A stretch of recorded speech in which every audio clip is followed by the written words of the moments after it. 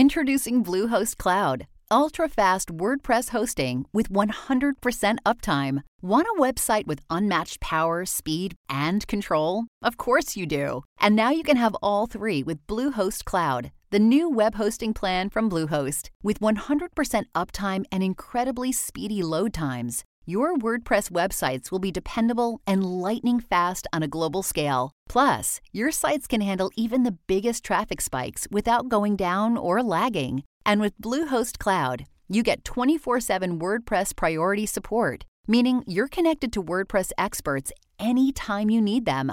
Not to mention, you automatically get daily backups and world-class security. So, what are you waiting for? Get Bluehost Cloud today by visiting Bluehost.com. That's Bluehost.com. Salutations, everybody. It is Maddie here today with episode 209 of the Ham Radio Podcast.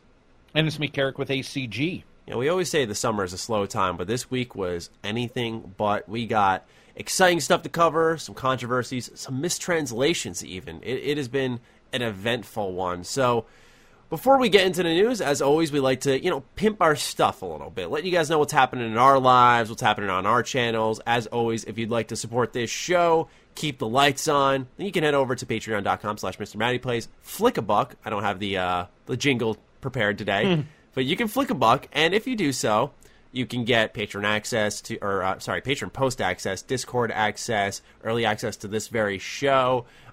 Within the next month or so, I should have the thing I've been working on for fucking ever finally ready to go. And that's the sound of a demonetization, by the way. But anyway, that's pretty much what we have going on there. Patreon exclusive videos, standard stuff. Carrick, anything happening on your end? A couple small reviews, and then we're doing a Stranger Things podcast because it overlaps so much with role-playing games and video games, and there's so much 1980s, 1990s references in it. So we're doing that. I'm really excited for that, actually. It'll be something fun and different. And then, let's see, there was something coming up in the next couple days, and I can't remember what the hell it was. It was coverage I was going to do for something. There's that ActRaiser spiritual successor. There's that new game Nintendo announced, Blaze something. It's like a dodgeball side-scroller. It looks awesome. It's got the soundtrack that's straight ripped out of Jet Set Radio. It looks so cool. Anything like that? I don't. This is so weird because you were just saying, or prior to the podcast, you forgot something. Now I've forgotten. I passed the bug. It was, it was. No, I mean I can't. I literally can't remember. I can't remember. That's so sad. Let's hope both of our memories come back by the end of the show. No shit. What happened? I know, right? Going to see Spider-Man. I'll say that much. Yeah. And excited to do that tonight. Same this weekend as well. Overall, when it comes to me, future projects video-wise, really been trying to hone down this, or rather bolt down the stream front, because I was doing about normally 3 to 4 streams a week, and for past 2 weeks, I had done only 2 a week, which isn't too bad. I made sure to get it in there where I could, but now that things are settling down, I'm trying to stream a little bit more. We just finished our Fallout 4 Road to Platinum, so we got that. Pretty pumped. And now we're picking our next Road to Platinum series, and I'm leaning towards BioShock Infinite. So cool. That'll be fun, yeah, because I already have the original BioShock Platinumed. I enjoyed that game. I love Infinite. I love it, man. I'm curious to see how much I love it now, though, because I'm rereading The Fountainhead. I love BioShock 1. I played it way more in BioShock Infinite, but in my heart, I like BioShock Infinite more, and I think it's because of the big twists. I love the introduction. It's one of the best intros to a video game ever, in my opinion. Next to Fallout 3. It's just something special about that game. So I'd love to get the Platinum Trophy for that. So that's what we're leaning towards currently. And other video projects. It's just a fight every day, man. We just got to find news every day. It's not as easy during this time of the year, but this week it wasn't that hard. So, Carrick, any projects on your end, or shall we get into the news? No, I'm still trying to remember the one. It is funny you mentioned trying to, the fight, because, dude, I've been demonetized to fucking the ends of the earth, so we actually pulled our international podcast. I don't even post it to YouTube because they were claiming every single video I was putting up, and I started to get really nervous that if you get so many claims, not the copyright strikes, but the claims, I was so nervous that I was getting so many, and that was a guaranteed one, once a week. absolutely guaranteed I was going to get demonetized due to that. I got nervous and I just decided, I'm like, dude, I'm putting them on audio. I'm putting them on, they're on Twitch, already. So I'm like, I'm just leaving them there because that's how nervous the consistent demonetizations are on YouTube. So no, that's the only thing that popped up in my mind when you were talking about the consistent fight is it is leveled up. I thought it was bad 2 years ago, I've even but it is leveled up. Yeah, usually I kind of fly under the radar, but like the podcasts got hit. I remember George at Zero Period Productions like, hey, does anyone else like not get hit as often? And I'm like, yeah, I'm usually relatively okay. There are like spurts where it gets really bad, but overall it was okay. And then like as I said that, I was uploading a video for that day, and I had it scheduled for I think it was Wednesday, and I got demonetized for that. I was like, I just went back and replied to the tweet. I said, never mind, I just got hit. It was so weird. It's so weird. I don't even bother with their claim system. I just re-upload it now, and when I did that, actually, I changed the title slightly. It was the State of Creation Club video. It was like supposed to just say the State of Creation Club in 2019. All I did was add the dash 2 years later because I was like, it's something. It doesn't look bad for the video title, but it also is something different. And maybe YouTube will register it as different, and it did, I guess, because it never got demonetized. Really fucking weird. Really weird. So absolutely impossible. You need AI just to figure out what they're doing. Mm-hmm. Like we need to hire a programmer to write us AI to figure out what their AI is doing behind the scenes. Insane. Well, here we go, Carrick. Into the news we go. We're going to start off with CD Projekt Red. Pretty much every source, except for those who head into the timestamps who have already seen it, or Alan Wake's story, all comes from Game Informer, so head over to their site. Give them a click. So earlier, it was reported that they were working on multiple Cyberpunk games. One was like a multiplayer mode that was going to be a standalone thing, similar to, I'd imagine, Gwent. But it seems like CD Projekt Red is actually not working on multiple games. And so let's get into this article. Despite an earlier translation indicating CD Projekt Red was working on multiple Cyberpunk games, that is not the case. The statement behind the confusion was mistranslated. What they really have going on is 3 teams working on a game rather than sequels or spin-offs. We currently have a total of 5 teams working on a number of projects, with 3 focusing on the development of Cyberpunk 2077, a CDPR rep said in a statement to PC Gamer. These include CD Projekt Red Warsaw and Krakow, sorry if I mispronounced anything here, who are handling the main game, as well as the Roclaw studio, where around 40 industry specialists are engaged in technology, research, and development. While the 3 teams work on Cyberpunk, the other 2 out of the 5 are working on Gwent and an unannounced mobile title. And then it just mentions that Cyberpunk is still nearly a year out with a release date of April 16th, 2020. So it makes sense that they'd stick to one title at the moment. And I agree. When I saw this, like I mentioned in videos because there were reports coming out, but internally I was like, that's like they're a big studio, but I didn't know how expansive they were to handle working on 3 games, multiple Cyberpunk games. So how do you feel knowing now that we have 3 teams, two of them really focusing in on Cyberpunk? Does it explain why this game looks, at least from my perspective, I'm not sure if you're as over the moon about it, but does it explain to you a little bit of how phenomenal it looks? Yeah, no, I'd say it looks phenomenal. The only thing I argued with was I saw people saying it was absolutely impossible to be on current hardware. That was the biggest line of fucking bullshit I've ever read in my life. But because you can always adjust shit and, figure out what negatives you want to accept to get something on a system. Well, so far it seems like a lot of the spaces in that game are more enclosed where it doesn't have to load. Yeah, you don't have the draw distance that you're accustomed to, like in a GTA 5 or something, which could change. But, yeah, overall, it makes sense. I didn't believe the 3 game thing because that didn't make sense. When it was like, oh, they're working on 3 different titles. I was like, unless they're really small. They probably aren't. So, no, it looks exactly like, I would say, a huge budget company that just made The Witcher, or not just, but made The Witcher and saw that much success would make a game look like. I mean, to me, everything sort of fits. That's what you'd expect, right? And that's why, I don't want to lop in Bethesda here too much, but that's why a lot of people with, like, Fallout 4, they're like, you found this crazy success, and, like, afterwards you dropped, like, not arguably, but a worse game. It doesn't make sense when you get all that money acquired from all these studios. It's a strange situation with them because you're like, how much of that budget ended up being deviated to, like, Prey, which was great, or Dishonored 2, which was great. Other games. But all in all, it was strange that BGS's next game didn't turn out as hot, or that's what the general expectation is. Now, I had the original article up about the more CD Projekt Red projects that were being worked on. And it says the news comes from Polish news outlets Bankier, which wrote a story about how Cyberpunk 2077 pre-orders are above what The Witcher 3 hit prior to its release, which is awesome. Within the story, CD Projekt Red president Adam Kaczynski mentioned that they currently have 3 teams working on Cyberpunk 2077 projects. One is the actual Cyberpunk 2077 game we have all seen. The second is a multiplayer standalone spin-off based on Cyberpunk 2077. They didn't hint at what it might be, but Battle Royale seems to be a fair bet. The third project is their next big game, which one would guess is a sequel to Cyberpunk 2077. It's not necessarily that, however, as CD Projekt Red has also said they consider Gwent and its single-player campaign to be a large-scale project as well. Just a little weekly reminder, do play Thronebreaker: The Witcher Tales, great game. But yeah, so that was the original report, that there was a multiplayer standalone, another big game.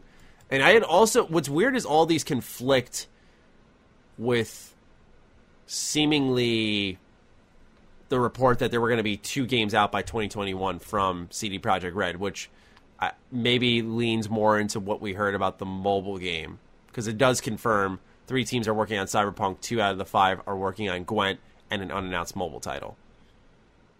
Yeah, I mean, the thing I don't think a lot of people want to admit is that a mobile title or something like that could certainly pay off. Like, yeah, that could pay off for that they've company. really done it, and I don't think Gwent's available on mobile, if I'm remembering correctly. Where I've never seen anything about Gwent on my Android, if that's what you mean. Like, nothing. Yeah. I was gonna say, because that could be a good foray for them. I just get nervous. Oh yeah, and it's just a place that makes them some money on the side. Sorry, you were saying you get nervous from what? No, I just think of, like, Fallout Shelter came out, holy shit, it's amazing, and then I think of, like, afterwards what happened with Blades and how it was, like, your pinnacle bad free-to-play model on a mobile device, and it's like, you just don't want to see another company make the same wrongs that another already did. Kind of like repeating history again, but yeah. Sorry, you had cut me off while I had cut you off, so what were you saying? No, I was just saying I hadn't seen it on Android at all, and I could honestly see it doing fairly well on mobile, Gwent, for sure. I think the only thing that would really matter is that I think a lot of the fans of Cyberpunk are Witcher fans. You know, like, they see this new game and they're like, "Oh, let's jump on it." But I don't necessarily think. Well, I guess Gwent is different. Or Gwent is different enough. I'm just trying to figure out if, like, dude, when they announced what was the mobile Fallout? Fallout Shelter. Yeah, when they showed Fallout Shelter and, like, it's available now, I think that hit in multiple ways because there was, like, a huge number of Fallout fans, all that kind of stuff. I think Gwent is very popular, but I don't know if it's also as different, or, like, I don't know how it would grab as many, like, fans in the same way that, I mean, because, dude, Shelter was a big deal. It was at E3. Unless those guys next E3 announce it, but then you'd have Cyberpunk right there too, so it'd be a weird. Man, Cyberpunk would already be out, so it'd just be Cyberpunk like, hey, would already be out. Game. I guess they could, but it doesn't seem like it would be as grabby to me. I don't know. You got Gwent more than I did, so I'll also say that. You didn't dig Gwent that much? Not a lot, no, and not nearly as much as a lot of people. In fact, I go for those kind of games. I would rather play Gwent in Witcher than Gwent out of Witcher. I've always been that kind of person. So minigame. Oh, absolutely. Fishing, that's what I meant. Minigame fishing games, I love the idea of, but I would not want to play a fishing game by itself usually. Right. Same thing with card games. But for whatever reason, in Witcher 3, Gwent did not capture me. So I don't know if that's a thing with Gwent. Or you're not alone, though. Gwent did not. Yeah, I do know that. Yeah, Gwent did not light the world on fire when they did standalone. I think CD Projekt Red failed to identify that people were hyped about this thing because it was in already such a dense RPG. Yeah, it's one more cool thing. Exactly. You know? And it was like a reminder of, like, cool secrets can be found in games and cool mini-games exist. Outside of, obviously, titles that we know nowadays like Yakuza, which are known for their mini-games. But I think that's what happened. They failed to identify it. They said, hey, we can cash in on this. We can make a whole card game off of it. It's different from Hearthstone. It's completely different. Plays differently. And it's a lot of fun. It is a lot of fun, even if you play Thronebreaker, which is like the single-player story with Gwent gameplay mechanics. It's really good. But, yeah, I think they just didn't get the market right on that one, and they're just trying to make it work. They released recently a whole new expansion for it. I think it was free, including new cards. I think their other mistake was keeping this card game off of mobile for so long. Because I think that could have benefited it a lot as well. They kept it to PC.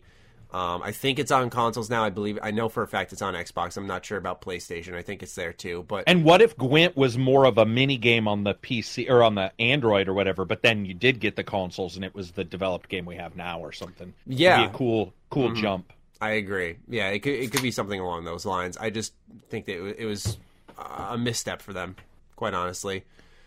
But that does not mean the future's bleak for them by any stretch. I was going to say I do agree for sure, that the mini game inside of a major game, there is some magic there. It's like, we love KOTOR, so like Pazak. It's just exactly.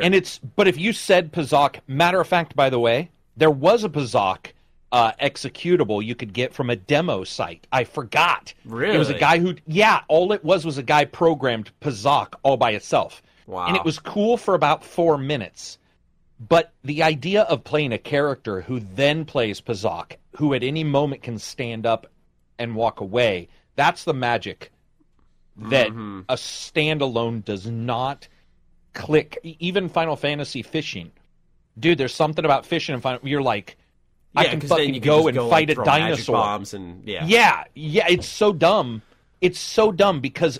Dude, half the time the controls are worse. Far Cry 5 had fishing. Red Dead had fishing and hunting. They were pretty good in both of them, but nowhere near as good as a game that could just be that would be. But it didn't matter.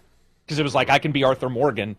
I can fucking shoot a bison and then jump on my horse and go fucking rough up some outlaws. And it just feels better. Yeah. It just feels better. I agree completely. Yeah, there's something you hit the nail on the head. There's just something better about being able to enter and exit an activity and then go do something else. It's like you're living a second life. In Red Dead, dude. Yeah, poker in Red Dead. I play poker a little bit. That game, I'm like, fuck yeah.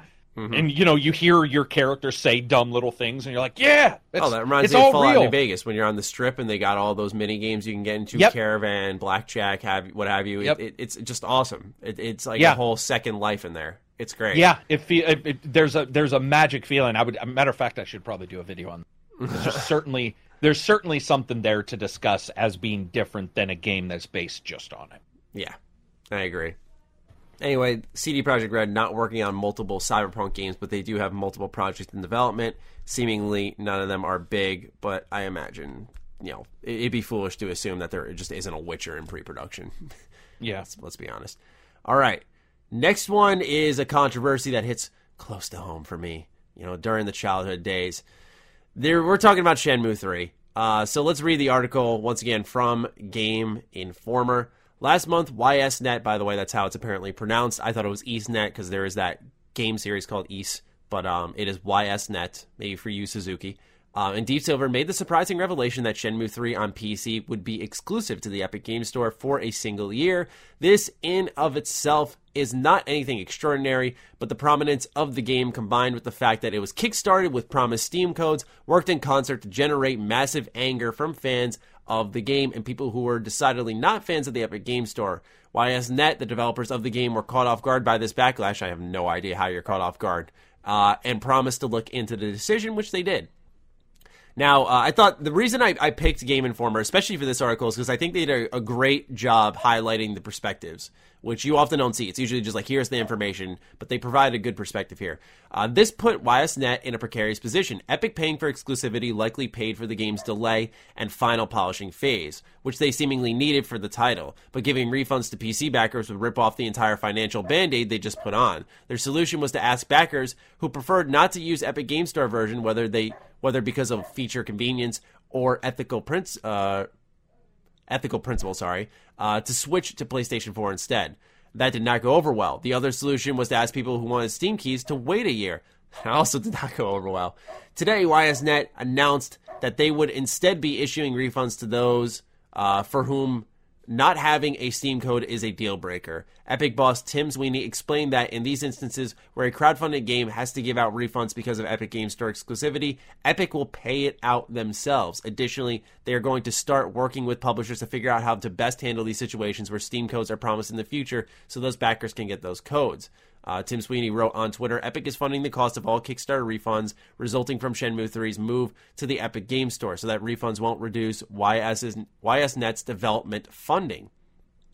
This isn't the solution that people who wanted to play Shenmue 3... This isn't the solution that people who wanted to play Shenmue 3, but not an Epic Games Store, wanted. But by and large, the response to this plan seems largely withered, acceptance varying to positivity, depending on who you ask. So yeah, pretty much Epic Games Store, foot in the bill. We're not going to see YSNet presumably go under because they're helping them out there. But it's still a game on the Epic Games Store, and I think what ultimately fans were looking for was this to just go back to Steam somehow, which... Right. I always like to pass it to you right away, but I got to toss in there. Shenmue 3 is one of the most niche games of all times. Like, oh my god. It is not going to fly off the shelves. It's launching now in November, after a very busy time. And it might have the same situation we had with Darksiders 3. You and I were saying from like day one, oh, that's not a good time to release that game. That might not do well. And it ended up doing just fine. It sold as much as they could have hoped. And by that I don't mean like an insane success, but I mean it sold enough. But I don't see that same surprise happening for Shenmue 3 because of how slow it is, how methodical it is. It's a third entry. It very much leans on the previous two. Now you have this whole controversy blowing up, which anyone who never heard of Shenmue 3 has now heard of it in the worst way possible. And so I totally understand, and I say this with a lot of games. I said it with Metro Exodus, that when you partner with Epic as a gamer, I don't have to like it, but I do understand it because there are certain games that don't have that guaranteed success. And when you partner with Epic, you have those guaranteed funds to keep people's jobs, to keep, the lights on. That type of stuff becomes less of a worry, and you can just focus on supporting your game after launch and working on the next thing. But on the other hand, obviously, in the case especially of a Kickstarter game where fans have funded that project, I thought it was really stupid to just get in bed with Epic and then say you were caught off guard. Now, I understand their initial response, which was like, hey, do you want to play on the console instead? I understand why people would get pissed off, but I think that was a smart first step before, they did something drastic like ripping off a deal or going to Epic. I think they did their options well. But suggesting to wait a year was super dumb. So, was just my initial thoughts out there. Carrick, let's pass it to you. What do you think about the whole Shenmue 3 controversy? I mean, when Shenmue 3 was announced, this all started wrong, because when Shenmue 3 was announced, Sony was like, we're not fucking doing nothing with it. And then the very next day, they got caught lying. They were like, okay, admittedly, we are funding some of it. And then this happened, but this also happened after or prior to Epic saying that they were going to even release a store. I don't think the Epic Store was even out when these guys... I don't even think the Epic Store was even talked about when these guys first showed Shenmue. So, yeah, it was like 2013 or 14, right? Yeah, so when they're in the middle of showing it, and then someday, Tim Sweeney shows up and he's like, hey, you guys want to move it on there? We were shocked. That depends on who it was. I would say most of us wouldn't be shocked. Anybody in their PR department wouldn't be shocked. What they could have meant is they talked to Yu Suzuki, and he could have been shocked. Because I do believe that we do get the thing where a person is really in-depth in a game and they think everybody wants it. Mm-hmm. Like, they think everybody is as excited as they are. Mm-hmm. And they'll do anything, remembering that this was a company, back in the day, Sega could sell an entire console on their 3 games, Virtual Racing, Virtual Fighting, and what was the other one? Sonic. Mm-hmm. They just had fans. Fans would be like, we'll line up in droves. We don't care what the fuck's going on. Well, fans are different now. They're nothing like that. And this is his first massive game. So it could have been a surprise. I don't see how it was. It's been a long time for him. Yeah. And Shenmue, right, when you announce Shenmue, you're expecting the world to explode because he's around yes men. You and I know it's niche. I love it, and I know it is. Mm-hmm. But if I were him, I would bet you I assume it's bigger than it is. I mean, that seems normal, right? Given its Kickstarter success, you'd imagine there was that excitement, but it's taken so long. Some of that's exactly. withered. Yeah. But I mean, even prior to that, if I'm just around people who like Shenmue, because I'm at that company, and then all my friends are like, man, we want a new Shenmue. You're like, hey, man, we're going to do a new Shenmue, expecting the world to light on fire. And half the world's like, the fuck is Shenmue? I'm 19. Yeah. Like, I would have been 9 when that came out, like, depending on their age. Like, it makes no sense. So it's understandable. I think it's a dumb move, but it's a move that makes sense for them financially. It's a dumb move versus a financially good move. And the problem is, for the next 3 years, that is what the industry will be. Are dumb moves versus good financial moves. Mm-hmm. That is what it's going to be with Epic. So anytime we see this, you're going to have a situation where a developer feels like they can't figure out what they need to figure out, so they have to make the financially sound move. And it is sound. Epic's throwing money. Dude, Epic said they were going to pay for the refunds. Do you know how much money that means they have to put up front? They basically have to cover the cost of the game now, even though they won't, because many people will still buy it. But what I'm saying is they would have had to have looked at their books and said, our max refund would be bleh. So they call up Tencent, and they're like, do you have the money to back up all the refunds? Tencent's like, dude, we're China. We got all the money in the world. And they went forward. It's not going to be the only one. And I guarantee you, you're going to start to see Kickstarters that say, we reserve the right. Be prepared to see them. It will start happening, if it's not already happened, where it'll say, we reserve the right to choose our platform holder. Because Epic is a big deal. And the developers I talk to say 2 names every time I talk to them. Epic and Microsoft.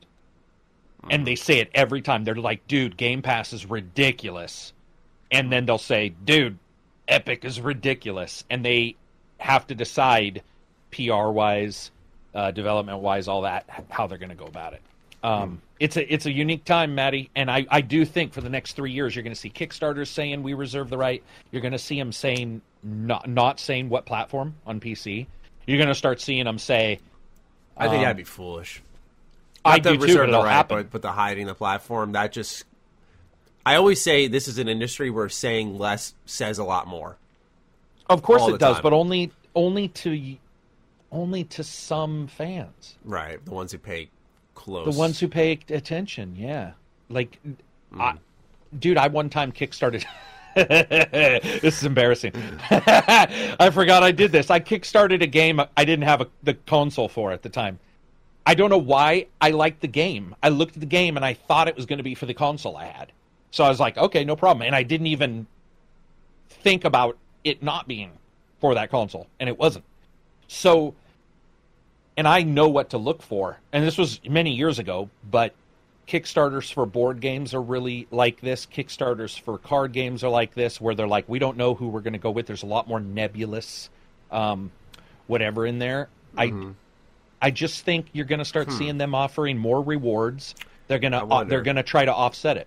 Do you think that's allowed in card and board games because there's a little more agency over, like, once you get, the product, there's a lot more control over what you can do with it versus in a game where you have to sign into a platform and then you have to deal with, for example, you sign into the Epic Game Store, there is the issues of security, of getting your account hacked, whereas with, a little more animosity, so to say, when it comes to a board game or a card game, when you buy that product, you kind of control that experience from there and create your own fun rather than stepping into a whole ton of shit like the Epic Game Store, then getting into the game. It might be, but it might just be you and I knowing that there's a problem with Epic because people knew there was a problem with Sony for 5 years and no one gave a shit. Yeah, PSN Network gets hacked fucking every day from Tuesday, bro. Like, I don't even know what's going on with half of my friends who have PSN accounts. They're all hacked. So I don't know. It's like you and I talking to each other. We know, right? We get it. We know. But a lot of consumers I talk to don't consider Epic a thing. Right. They consider it a shortcut, and they want to play a game. Mm-hmm. They're not like you and I who see Epic as Tencent, right? Like connected in other ways. They also don't see Steam as bad CSRs or whatever that I see them as. They just see them as shortcuts. So I don't know. The thing is, gaming's so big right now that if you only took the people who don't know, you could sell and be the number one game fucking 10 years in a row, because there's so many people playing games now that if you even get this, if you find what you consider a niche, small section of gamers, it's still massive because there's billions of people involved. That's another thing I think. You and I tried to talk to billions, but how many do we reach? On a review, I'll reach 150 to 1 million, right? That's what you and I will both reach. Like, that's sort of like... I wish I reached to 1 million, but... You've got 1 million video. You got 1 million. Well, hits. I'm saying in a review... Okay. Well, sorry, that's all I do. So no, in any kidding, videos... I'm kidding. Yeah, in any videos, we have, like, let's say 1 million is our top, but there's billions of people playing games. Yeah. So, like, shit. It's like, how do we get watch to them? The whole thing, yeah. Yeah. Oh, that too. How many, when you go and look and it's like 4 minutes, drop off, and you're like, yeah. all right, well. They're like, oh, 11-minute video for that. Yeah. Yeah. Salute to the people who stay that long. It's interesting. You and I think one thing about Epic and about Steam and stuff like that. I'm going to be super interested in the next 2 years to see if anybody truly does, or if it's all a lot of words. Mm-hmm. If it's just a lot of BS from people saying they would. Because, dude, Shenmue's a big title, right? So are people really going to pass it up? You'll get the odd naysayer who's like, I'll pass it up. But is that one person passing it up, but 10 other people, now that it's on Epic, are going to jump on it? Right? Exactly. It always does. Going back to Shenmue 1 and 2 for the HD re-release, it was buggy, but I was reminded, I can confidently say the Platinum's one thing, but finishing that game, if I did not already know I love Shenmue, I probably would have struggled to finish that because I knew, for example, after all that stupid work in the docks, that there was that 100-man or 70-man battle, whatever it was. Like, the best part of Shenmue. Of the game was there. Yeah. Was like, after. It was right there. So I knew. But if I didn't know that, oh, my God, man. Like, I'd just be like, all right, I'm not fucking doing work for another 3 hours. You know, it was very methodical. It was slow. And that was part of its charm. But I just wonder if Shenmue 3, it's going to carry some of that in there. There's no doubt in my mind. They're suddenly going to just modernize things and change why people were, like, begging for a third one. So I just wonder how you're going to sell people on a game like this nowadays. Well, it's hot chick solid. syndrome. It's hot chick syndrome. Like, the hotter and cooler this game is, the more you'll go through bullshit to be around it. I mean, I know that sounds really bad, but that is the way humans usually work, where if something's really good, you'll go through more of it financially, you'll pay more, or you'll go through more bullshit to get to it. I think you're right. I think if it's good, you're going to see people, they're going to walk back a bunch of their shit. I mean, we've seen it. You and I have seen it. We've got friends who walk shit back. Yeah. How often have you had a friend who's like, man, I'd never do that, and then next week they're like, I did what I said I wasn't going to do. They're like, no way I'm buying that game. That you saw it on, like, Xbox, and you just see, like, on your friends list they're playing the fucking game, and you're like, gotta get the story. Modern Warfare, by the way. Call of Duty. I don't know if you remember this. Call of Duty had a big issue where they actually had a Steam page. It's like, don't buy Call of Duty because of some reason. I can't remember what it was. And somebody took a picture of them the next day. Everybody was playing Call of Duty in that list. So they had joined a group saying, we're not buying Call of Duty for this reason. And then the day after it released, they were all playing Call of Duty. You gotta wonder, and this is gonna go off track. Do you think there are people out there who just want to provide the adverse effect? You know, absolutely. Like they're, man, I just wonder, like, oh, you think Shenmue 3 is gonna fail? I fucking hate Shenmue, but I'm buying it. You know, like that type of shit. Absolutely. I have a friend. I love him to death. I have two friends who that is what they are. I don't know any way to describe it, dude. If they like something, it's the weirdest thing I've ever experienced, and I've discussed it with them for hours personally. If they like something, they'll find a reason not to like it. If they don't like something or other people don't like something, they'll find a reason to like it. It's the odd, and I've watched them change. I've watched them leave a movie, by the way, love the movie, and then when other people like the movie, all of a sudden, their experience changes. And I'll be there with other friends, and I'll be like, do you remember him saying he loved that? And the person's like, yeah. Like, that's all he could talk about. He absolutely adored it. But everybody else liked it.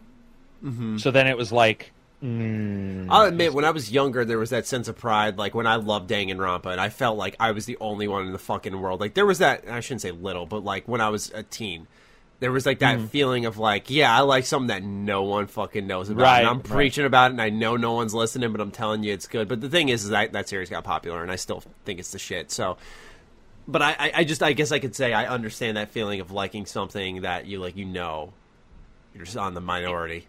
Yeah. It's like a sense of pride, like you discovered something.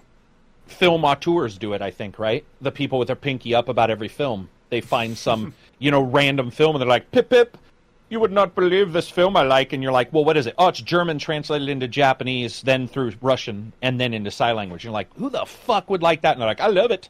All right, whatever, dude. Some people, that's just them. And other people may like it, too. I don't think so, but it's possible. Right on. Okay, Shenmue 3, we'll see how that performs. It'll be a topic that we definitely revisit, by the way. Oh, yeah. When's it out, by the way? I think the 30th of November. It's a weird world to think I played that original on the Saturn and never thought we'd get a 3. Mm-hmm. So that alone there's a very cool feeling. Right? To know him. Yeah. But there's also been some other changes in our industry. Tongue-tied there. PlayStation Plus. This will be interesting to talk about.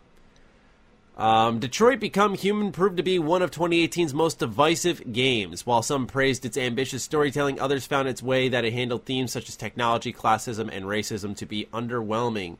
If you haven't played the game for yourself, PlayStation Plus has made it one of this month's offerings, so subscribers can find out on which side of the fence they fall. Interestingly enough, Pro Evolution Soccer 2019, or we'll call it during this conversation PES 19, was supposed to be the original offering for this month, but Sony replaced it at the last minute with Detroit for unspecified reasons.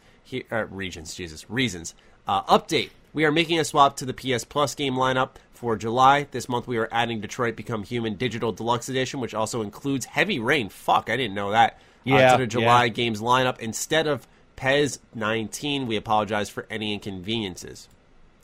What the fuck?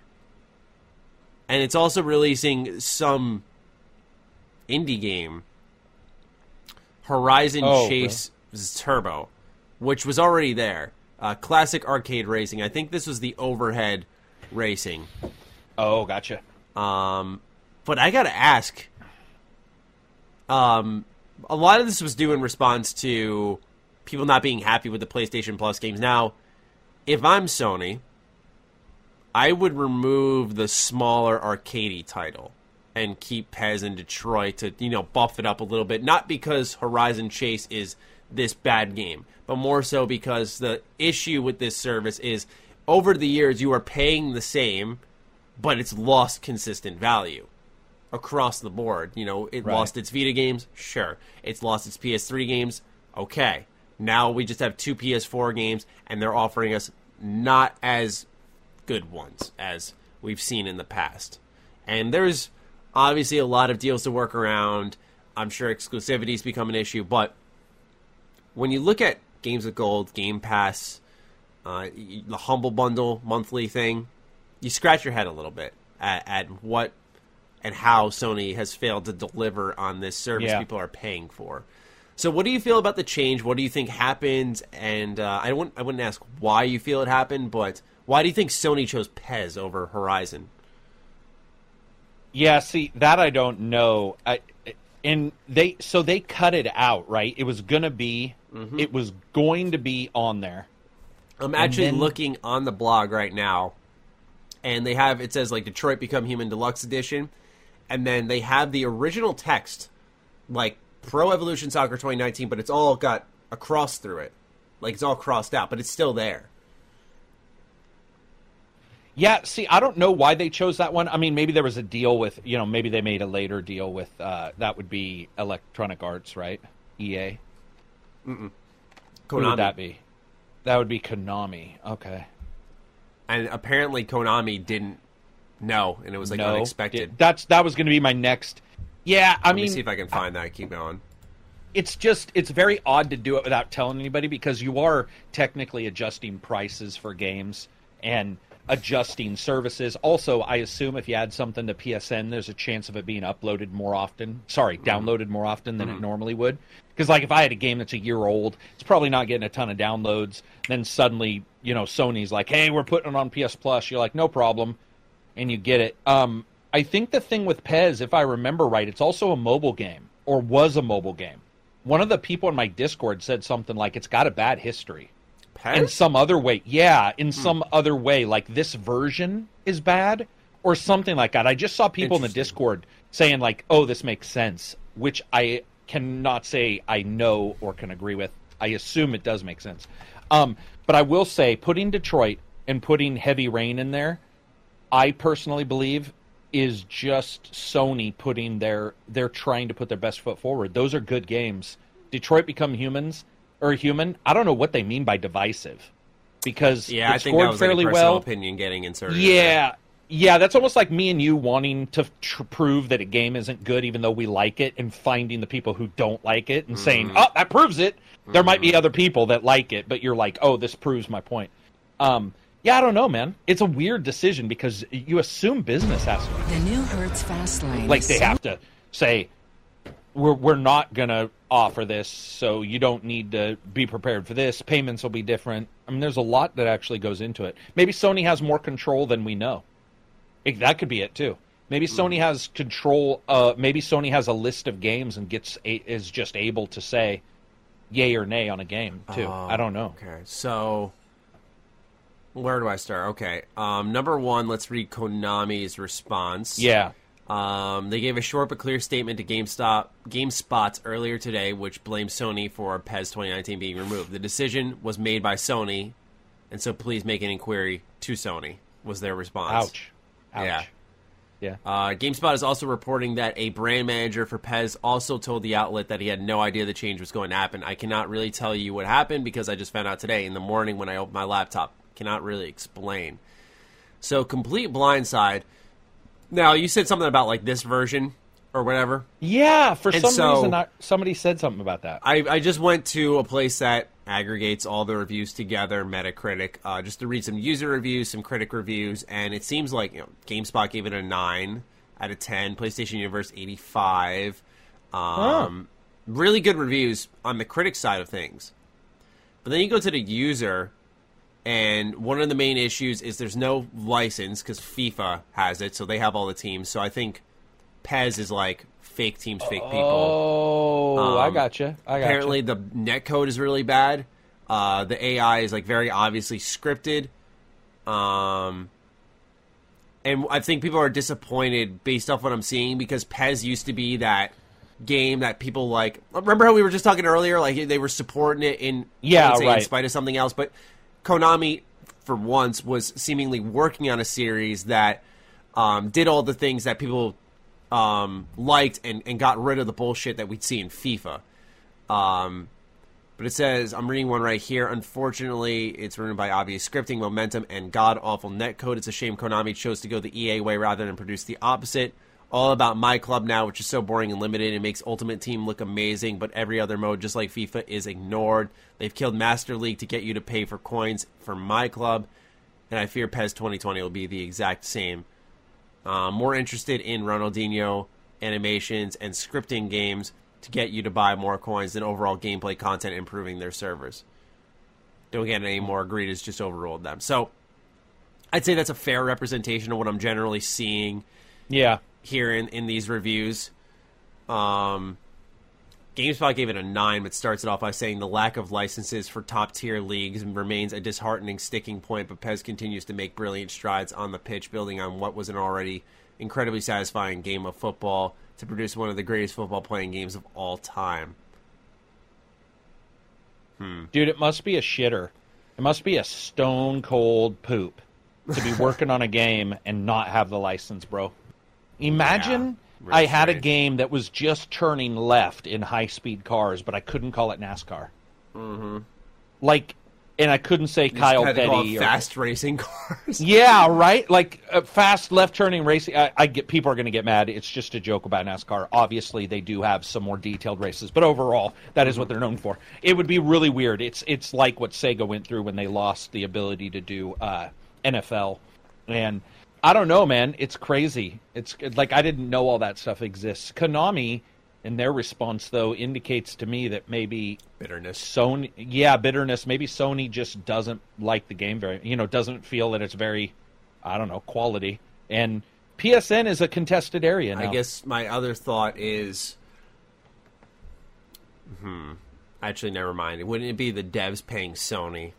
Or would Sony be paying the devs to say, hey, let us put your game on PS Plus? I'm not sure how that goes, but I was just thinking... It's funny you mention it, because I don't think anybody knows right now my how theory all that works. Would be, if Sony's paying them, it might be cheaper to pay for the arcade indie game and a former exclusive, obviously now it's on the Epic Game Store, but a former exclusive to your console, rather than Pez with Konami. That might have just been like a bad deal, but if it was last minute, how much money was on the table, if any? I guess the check didn't go through fines?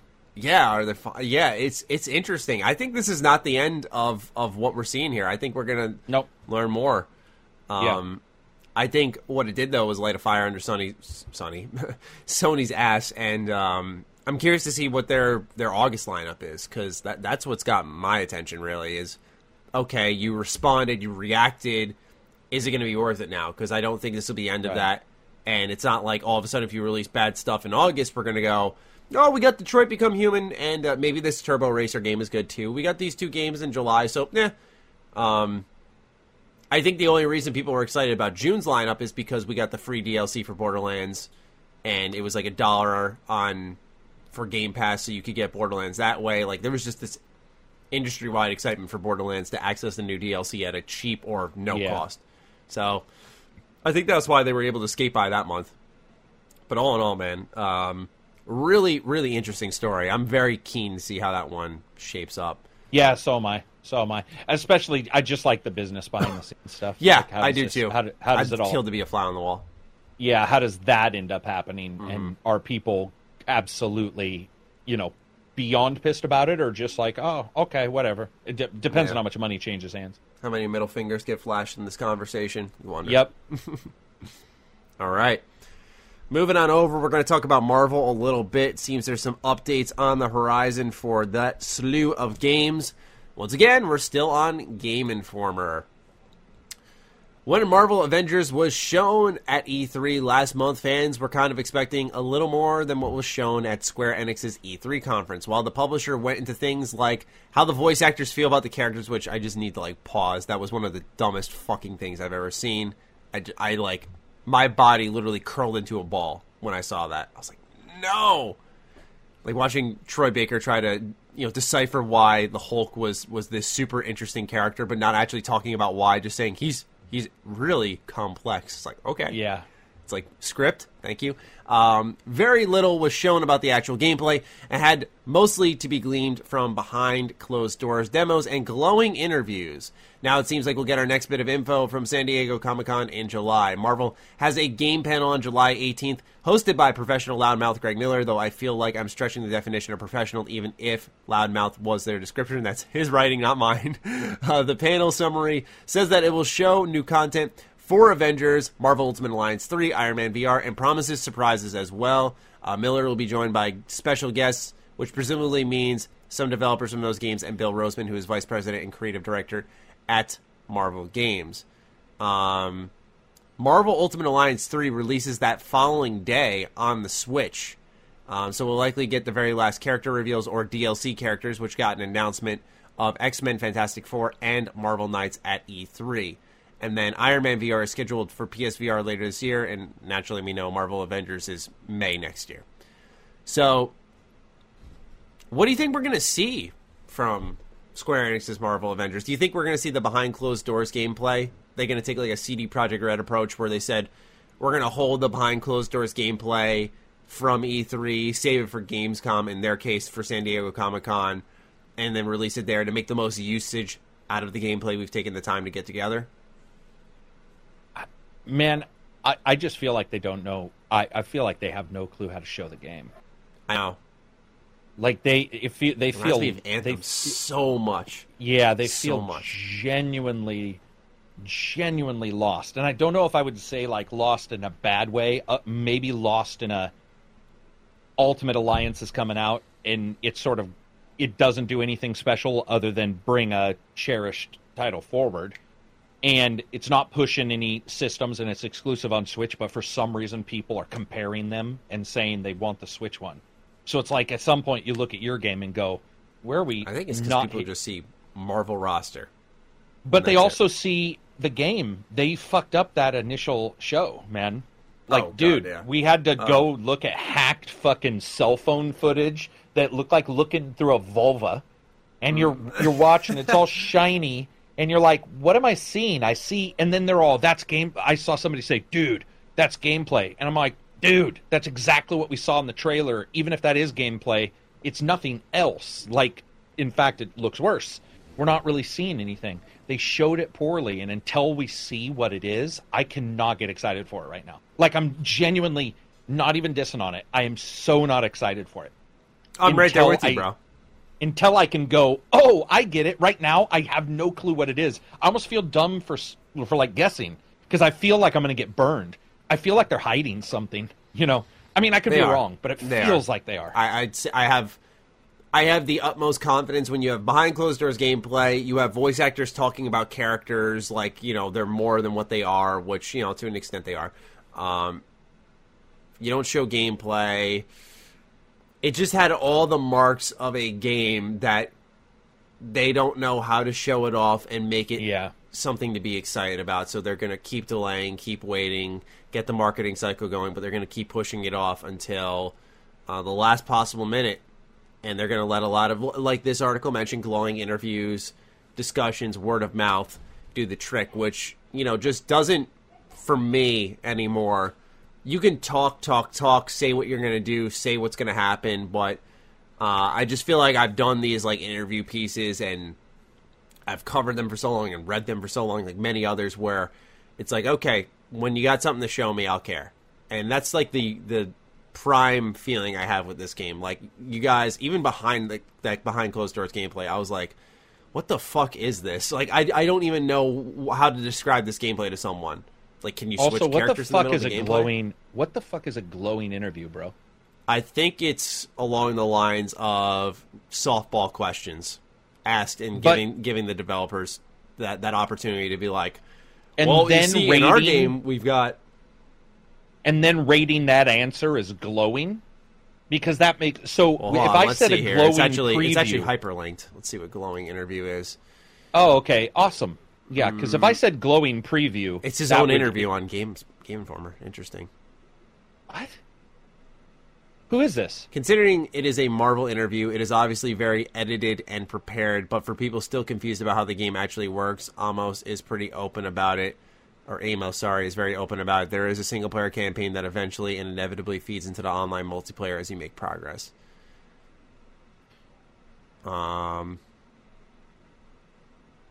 Maybe he didn't mean the word glowing. No, I think it's... Because let me check the writers real quick. Same writers. Okay. I think what he's trying to slip in here, without directly saying, because he calls it a glowing interview, he links his own interview, and then goes, considering it's a Marvel interview, it is obviously very edited and prepared. And then in this quote interview, you know how usually it's in a question-answer format? It's not even that. It's 3 paragraphs of quotes. No questions. It just says, yes, the entire campaign, the core campaign, is actually designed to give everyone a chance to get with these heroes. As you unlock these heroes and you go through the core campaign, you'll actually experience every one of them. He says, explaining the delineation between single and multiplayer. And as you unlock them, they become available to use online. You can just go straight online after you play that first mission and play with your friends and start unlocking other heroes. It's imperative to us that people actually have a chance to get to know these characters and get to play with our unique take on them, but then also have this expansive world that can be played single player. So they're like... And remember, there is no dual player campaign in this game. Mm-hmm. It's like a whole separate, like, spec ops. It's a whole, it's a spec. Yeah, that was your example, I think, 2 weeks ago when we last talked. Maybe 3, I think, because we missed 2 weeks ago. That's exactly right, like a spec ops. A side multiplayer component that's aside the campaign, but not within the campaign.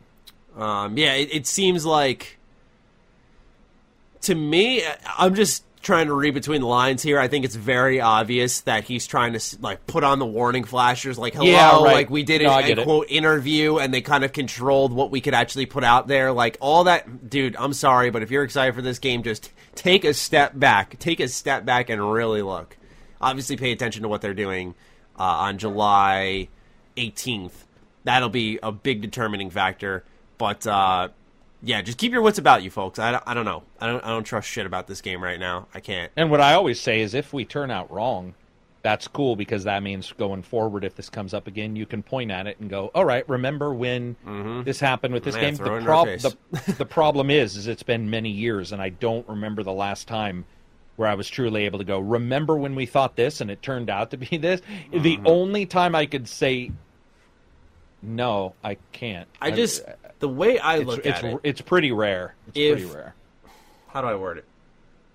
If I'm marketing a game, I want to help sell this game, and I feel confident about it, don't you just show the game?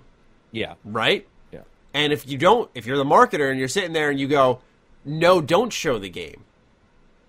Keep it behind closed doors. Let people talk about it, but don't show anything really. What does that actually tell you about the game? That's what it says to me. And here's the thing. We could, to some extent, say the same thing about CD Projekt Red. But the difference is they released 48 minutes of unedited gameplay that we literally... No, they did. That was the exact same thing I saw at E3 last year. It took a little bit longer, but they did one thing, and then they justified it, and they're doing it again this year. And I get it. So you could apply the same argument. You could counter it that way. But I look at it from that perspective where I'm like, if they're scared to show the game to get people excited, and they're trying to control the ways that excitement becomes a thing for folks, like interviews, like not showing gameplay, voice actor trailers, just weird places the resources are going, that screams to me that they're not A, sure, or B, confident. Yeah. Or C, agreed. it's not all together. Where they can show it and explain it and be like, here's the single-player gameplay, you're going to unlock Thor, and now we're going to go online. Like, maybe they don't have that all together yet where they could show it, but, I mean, if the game's coming out next May, 10 months from now, I feel like that's part of the infrastructure that should be together. I don't know, man. No, I would agree with all that. Good to know. Good to know. Let's move on to Paradox. So they had some interesting comments, and this would have fit in nicely with when we were talking about Epic, but we definitely wanted to break up that flow a little bit, because I just feel like every single conversation in the games industry is dominated by Epic. So here we are with Paradox Interactive, nice little developer, and they are calling the traditional 70-30 revenue split outrageous for video games. At a Game Lab, by the way, ladies and gentlemen, still on Game Informer, at a Game Lab panel last week, Paradox Interactive's Frederick Wester spoke on a largely unchanged revenue model, the 70-30 split. Developers keep 70% of a game's revenue, and the platform holders, Valve, Microsoft, Sony, Apple, Nintendo, and others, keep the remaining 30%. However, with the rise of digital sales and the Epic Game Store's more favorable 88-12 split, Wester believes the model is outdated. Quote, I think the 70-30 model is outrageous, end quote, Wester said. Quote, I think the platform holders are taking too much money. Everyone in the press here, just quote me on that, end quote. Wester details how Warner Brothers established that 70-30 split in the 1970s as a precedent back when they released films on VHS and when video games were very much in their infancy. With today's increasingly digitized methods of content distribution, Wester claims this model is outdated. The Epic Game Store has challenged that model with its more generous 88-12 revenue split, which has attracted many developers to release their games on the store as opposed to Steam. While favorable to developers, however, consumers have been frustrated with the store's lack of options and features present in Steam. Yeah. Wester and others are challenging other platform holders to match Epic's revenue model. When the competition is low and the platform holder can get a big share of the pie, as competition increases, they need to lower their part of the pie as well. Wester said, that's how the market works, right? Very interesting. Very interesting indeed. Where do you stand on the 70-30 split? Because I look at it like as a YouTuber, like if it was we got 70 and YouTube took 30, I'd be kind of tight too.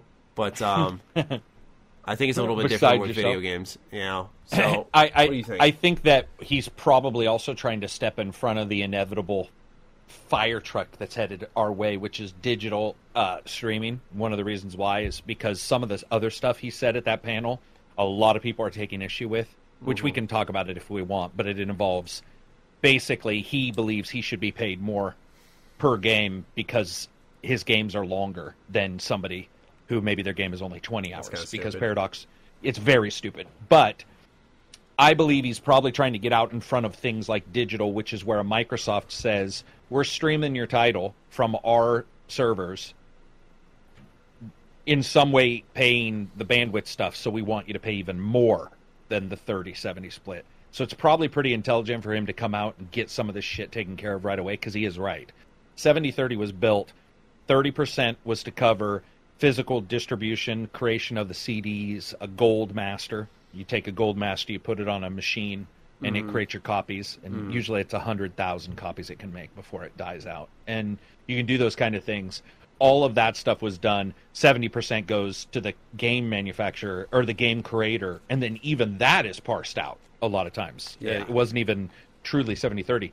So the digital companies came in and they said it's still 70-30. And they sort of made up some shit, including marketing and some other stuff that they put out. But I think it's pretty smart for him to get out in front of it, because I do think 70-30 is pretty crazy. I do believe, if I remember right, Microsoft also changed it for their indie program with the original and the 360.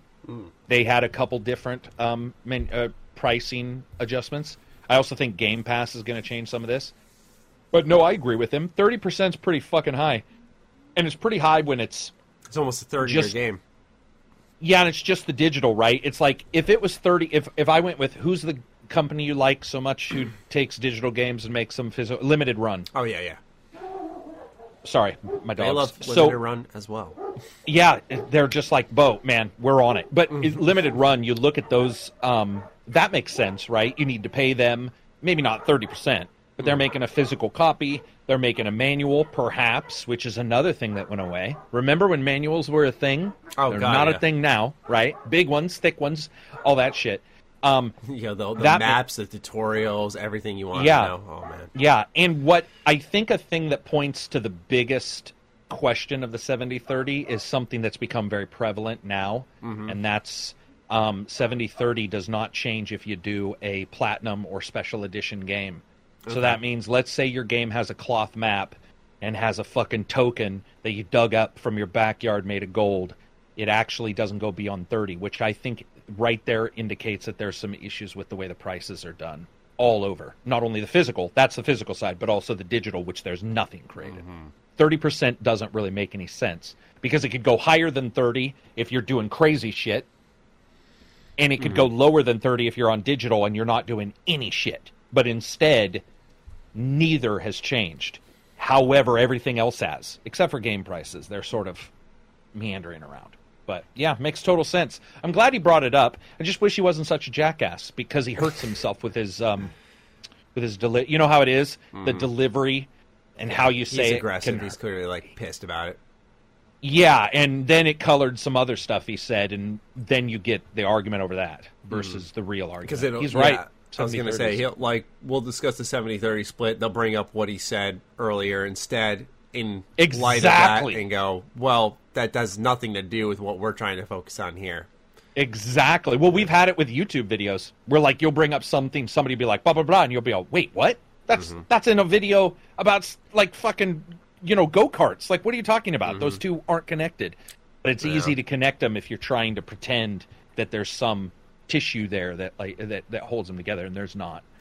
He's smart. 70-30 makes sense. He needs to get it down as low as possible, especially, like I said, as digital games and streaming become a thing. You don't want to be a company.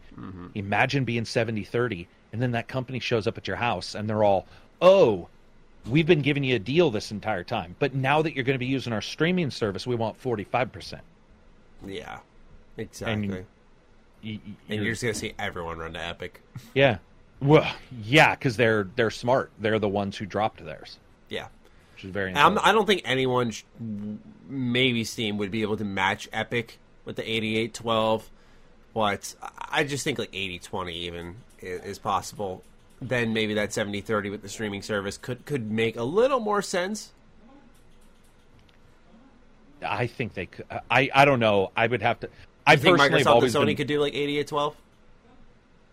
Yeah, I personally right now, other than marketing, that digital doesn't. It's a crypt on your server somewhere. They should certainly pay. You could even charge them for downloads. You could do something.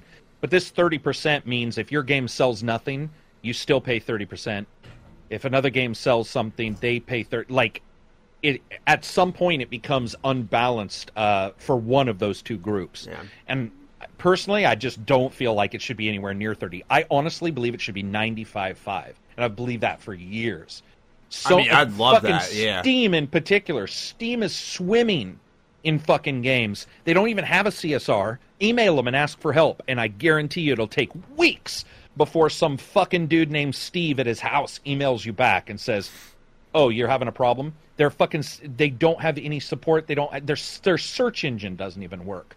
So I don't think they should be getting more money. I think they should be giving more to developers. And Steam and Epic both. Because they're just converting into platforms at this point that just host games rather than supporting them. Exactly. They're hosting games. And if you talk to any developer who uploads to Steam, they'll tell you it's very difficult because they haven't even made tools correctly for the developer to get their game on Steam right. So the developer's doing almost all the shit you see. Like the fucking texting and how things are split up. That's all done by them. Or them at least identifying it's not done automatically. So Steam hasn't been like, oh, hunky-dory, we'll build you new tools. Their search engine, I went yesterday and looked for a game with the word "the" in it, and it never came up. And I found another Discord person who was like, oh, you know how I found the game? Put a dash before the. And we seriously have no clue why that worked, but it did work. The game would not show up if you type it normally. I was probably found by accident, too.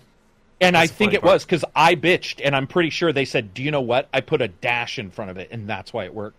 And Epic, I think Epic's really smart. I think Epic comes across as a good guy when, in fact, they're just less of a bad guy. Oh, so absolutely. Imagine it's a sandpaper blowjob, right? You're just like, oh, it's a blowjob. Yeah, it's covered in sandpaper, like it's better than none, maybe. But that's what Epic's getting away with. I don't even want to imagine. I'm going to be honest with you. Sorry. I don't even want to think of that cheese grater feeling. We'll change the compare. But you know what I mean? Like, they appear to be less of a bad guy, right? Because they say, oh, look at us, man.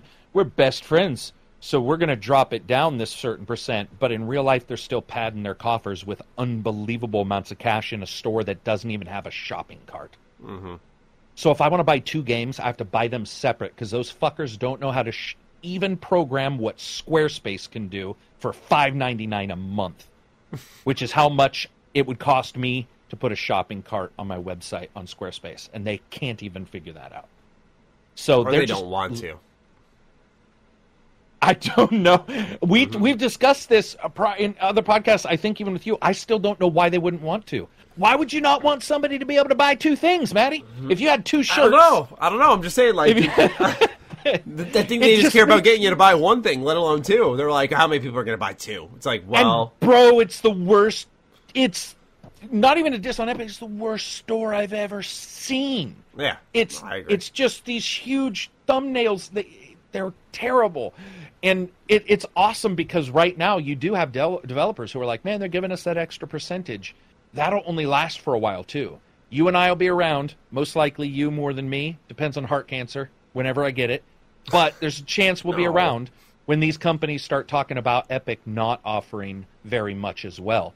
And then you're going to have another company who comes forward and says, well, look at us. We'll give you another 5%. Like, that's... you and I should make a company. Dude, Squarespace, $5.99 a month. I can have a cart. We'll call it Cart Space. We'll just give sell these developers carts on their new engines and shit. Exactly. And we'll do like 10%, but we'll be like, dude, And I'll even write, this is not like a sandpaper blowjob. This is truly us trying to reach out to you to help you as a developer. 10% little and punch a cart. line underneath like a shopping cart logo. This is Shopping cart made out of like fucking sandpaper. Exactly. Get a little animation of it just scratching down the road. I don't know, man. I think it's awesome. I think that them talking about it's great. It'll be cool, dude, to see devs get more. That's why you and I celebrate Games Pass so much, because those guys are actually coming out of it and going, oh, okay, this helped me out this time, which I don't think a lot of them get. I don't know, man. I feel like Epic, it makes sense. I feel like Nintendo, I'd expect a split like that out of, just because they literally are like just resting on piles of gold. The Gestapo. Yeah. I just feel like everyone should be able to bump it up even a little bit. It's strange that it has yet to happen. Yeah, no, it absolutely is.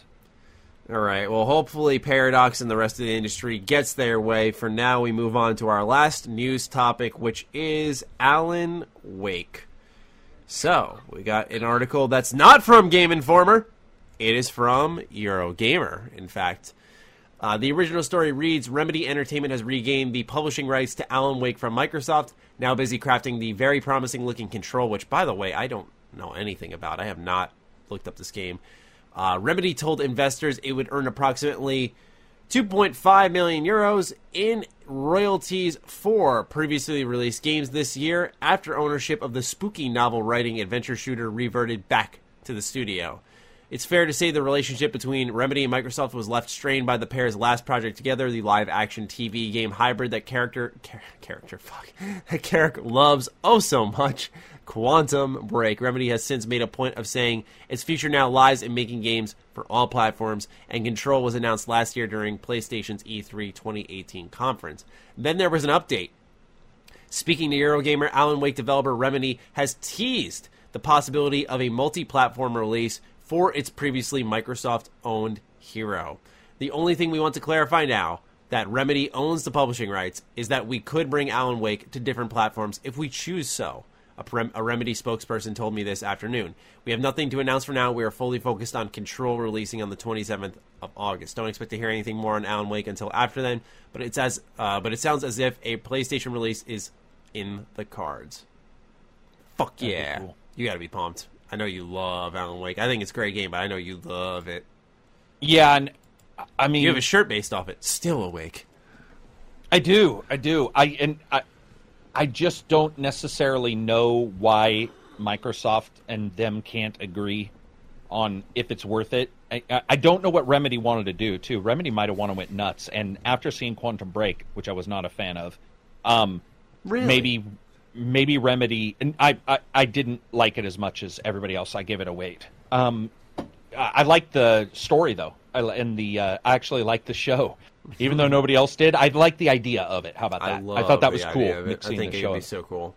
Oh, dude! And once we get a game, well, like Witcher 3, the show, right? Like if we can get that mix, it's going to be that social moment. But yeah, man, it's awesome. I will say they've had issues with the source code, so I don't know what the remake would look like on the PS4. If it would just be like a here it is on the PS4, and then it's an old game. But I'm going to tell you, do you know what would be awesome is if I woke up and they're like, Alan Wake remake. If they were like a full-on remake, wow. Yeah, and maybe leave it a little bit more open-ended for sequels. Like, if they were just like, hey, we're going to remake it, because that would still cost less than a remaster, but allow them to use 4K assets and better animation. Because, dude, if you play it, I love it, but he controls like somebody took a crutch and shoved it up his ass. Like... and I love him, but Alan Wake is like wherever he goes, and it's not great. So the idea of you playing it, like if I know what you liked it, let's say somebody we know didn't play it, and saying, hey, go play this now. You know how it is where you go back to an old game and you're like, damn, this is crunchy. Damn. I don't know if you want a horror game very crunchy. I just don't know if you do. I think it might. The old Resident Evils. Well, true. I feel like that's but always they been have a their staple, name. and I've never understood why. Yeah, you mean the shit control? I can guarantee. Yeah. I can guarantee it has to do with purposely limiting the game player in their abilities. Yeah. Oh, absolutely. That's the thing. And I'm just like, don't you guys think like the thing they're running away from or the thing they're scared of? They want to smoothly escape from, not get stuck on a wall or something. Yeah, or just, the jump where you see in those older games where the character just goes like bends a knee and then just there's not even an animation, they just pop off the ground. Yeah, man, I'm stoked for it, and I think Remedy's a good company. I really enjoy them. But I will say this, I don't necessarily believe it's all on MS that they didn't figure out what to do. That's what worries me a little bit. Is that also, because remember, MS had the first chance to have platform exclusive for Control and passed it up, which to me indicates, I mean, sure, Phil can be wrong, because I'm assuming it'd be Phil and whoever that secondary guy is, I can't remember his name, Bottoms or something? He's got a weird name. Those guys are in control of, I can't remember his name, but they're in control of like what games come in. They could both be wrong and have looked at it and it wasn't good, but after seeing Quantum Break, it makes me worry that Control maybe isn't as... And dude, you said you didn't know about Control. I've been following it, and I gotta say, it's not really lighting fires for a lot of people. It's pretty it's Gennaro. Completely dead silence on that one. I've heard nothing about it, man. Yeah, it reminds me of Quantum Break 2, but with like a less enjoyable character. You see a couple people doing previews on it. I saw some video on it, and it looked okay. But I haven't seen anything that like would make most gamers go, "Oh, I need that," other than Remedy, other than them. Yeah, I was going to say, they're one of the few companies that you see, taking chances and doing really cool, different things, starting with Alan Wake, moving into Quantum Break. I don't know enough about Control to speak on it, but yeah, it's interesting to see how little attention it's grabbed, so it must be... Yeah. I feel like, I mean, we've seen these really good games go under the radar, but I just feel like this one's silence is a little bit different, because I've seen people talk about it and then just off like a light switch, it's just nothing. Because didn't Game Informer also cover it? I mean, and you and I we were joking, like, what the fuck haven't they covered? Yeah, I don't know what's going on with that, but I think they have. And the fact that you and I both haven't like gravitated towards whatever article they may have written to cover that is, I think, a little bit telling. So for whatever reason, it's not grabbing people. You know how it's a character sometimes. In fact, I think Alan Wake is probably, somewhat of the character, the way he talks, whatever. Quantum Break didn't have that. I like Sean Austin. Is that Sean? I can't remember his name. The guy who plays the main character in Quantum Break. I liked him, but I didn't gravitate towards him. And I'm a little nervous the same things happen. That's all I cared about. I was so. And I liked Lance Riddick, the super tall black guy, black actor, Lance Riddick from Fringe. Oh, he's so good. Oh, dude, they're all good. I personally think that's actually a very good, an enjoyable show. I guess even removed from the game, I sort of liked the ideas of what was going on. Remember that? Man. Download 200 gigs, bro. Yeah, I sure fucking do. I sure fucking do when I reviewed that. Oh my god. That game, man, I see, I don't know. I'd have to go back and play that at some point, but I don't have that itch to play. And that's the one thing that's weird with Remedy games. I play them, they're such a different experience.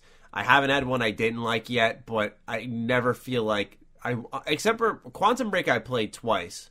Because, you get the different episodes based off your choices or whatever. Oh, gotcha. Yeah, okay. Yeah. I was like, what? Yeah. No. I mean, like, I played it once. It came back like a year later. No, I played it twice, I think, for my review. And, but it was... Their games, there's just something about them that I just don't hurry back to. And, in fact, Alan Wake was one the first time I played it was years after its launch. Because my friend was, like... over the moon on it, and it was $10 at GameStop. I was like, all right, give it a shot. And I mean, I played it, I beat it in 2 days. I very much enjoyed it.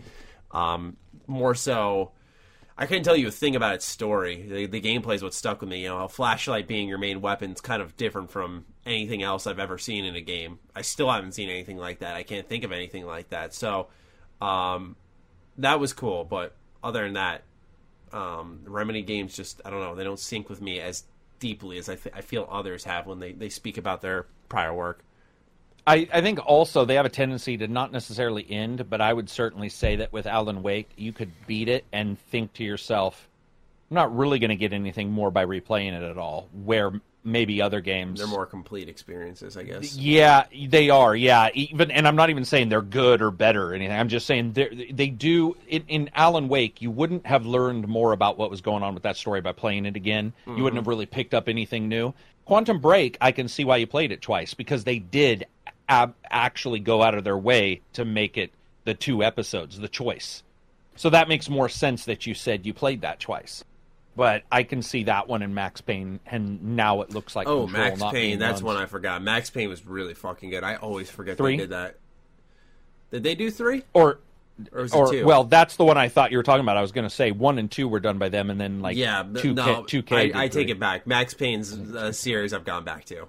Those are great games. I always forget they do them though. Those are great though. Well, they don't feel like their other games is probably why they don't. Yeah. I mean, it's also just the way Max Payne 1 starts. It's just really grounded and gritty. There's just something about it.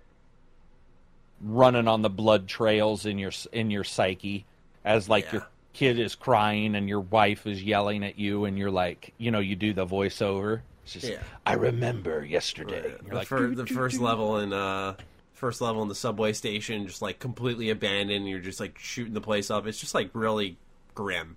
I don't know. Very Matrix style too, with shit coming off the walls when you're firing, like slow-mo dives. Yep. And him with constipation face. Oh, their digitalized face, and he's just all the time. He's like, "My name's Max Payne. I got poop." I love That's actually one of the most accurate representations I've heard. Dude, when you look at him, does he not have consistent constipation face through the entire game? I love it though. Yeah. They just don't feel like other Remedy games though. Yeah. I don't think if you told me Max Payne was made by somebody else, I would believe that more than if I didn't know and you said Remedy made Alan Wake and also made Max Payne. I'd be like, turnover. Different people at the studio probably. Yeah, it can definitely be that. Different genre too, but it just doesn't even animation-wise feel the same. It's definitely got some differences. Yeah, for sure. Anyway, Alan Wake has a chance to head over to the PlayStation, and that is your news for the week, but we still have Patreon questions. I see on my phone we have 10 new messages. All right. So that'll be fun. Let's start off with... Let's see here. Oh, man. We have, a consistent thing now, ladies and gentlemen. It's great to see because, normally, as you guys know, when we started, we go, 4 or 5 questions. We have a ton, so I actually have to sift through them. All right. We'll start off with Crazy Herb. Do you guys think that certain video game franchises shouldn't have had sequels or that certain franchises should die? Well, Crazy Herb, happy Friday to you as well. Yeah, no shit. Huh. I always believe... I don't know. I don't think there's ever been, a really... Unless it's, Ride to Hell Retribution. That's, the first one that comes to mind. But there's very infrequently a time where a original game's bad and then they do a sequel, and I'm like, I don't want that because there is the chance that feedback has been accounted for and it becomes the game that we all had originally wanted.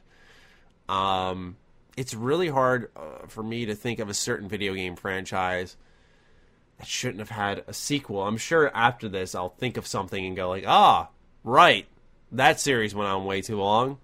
But as of now, my negativity joints aren't in place. I can't currently think of anything that I disliked so much. What about you?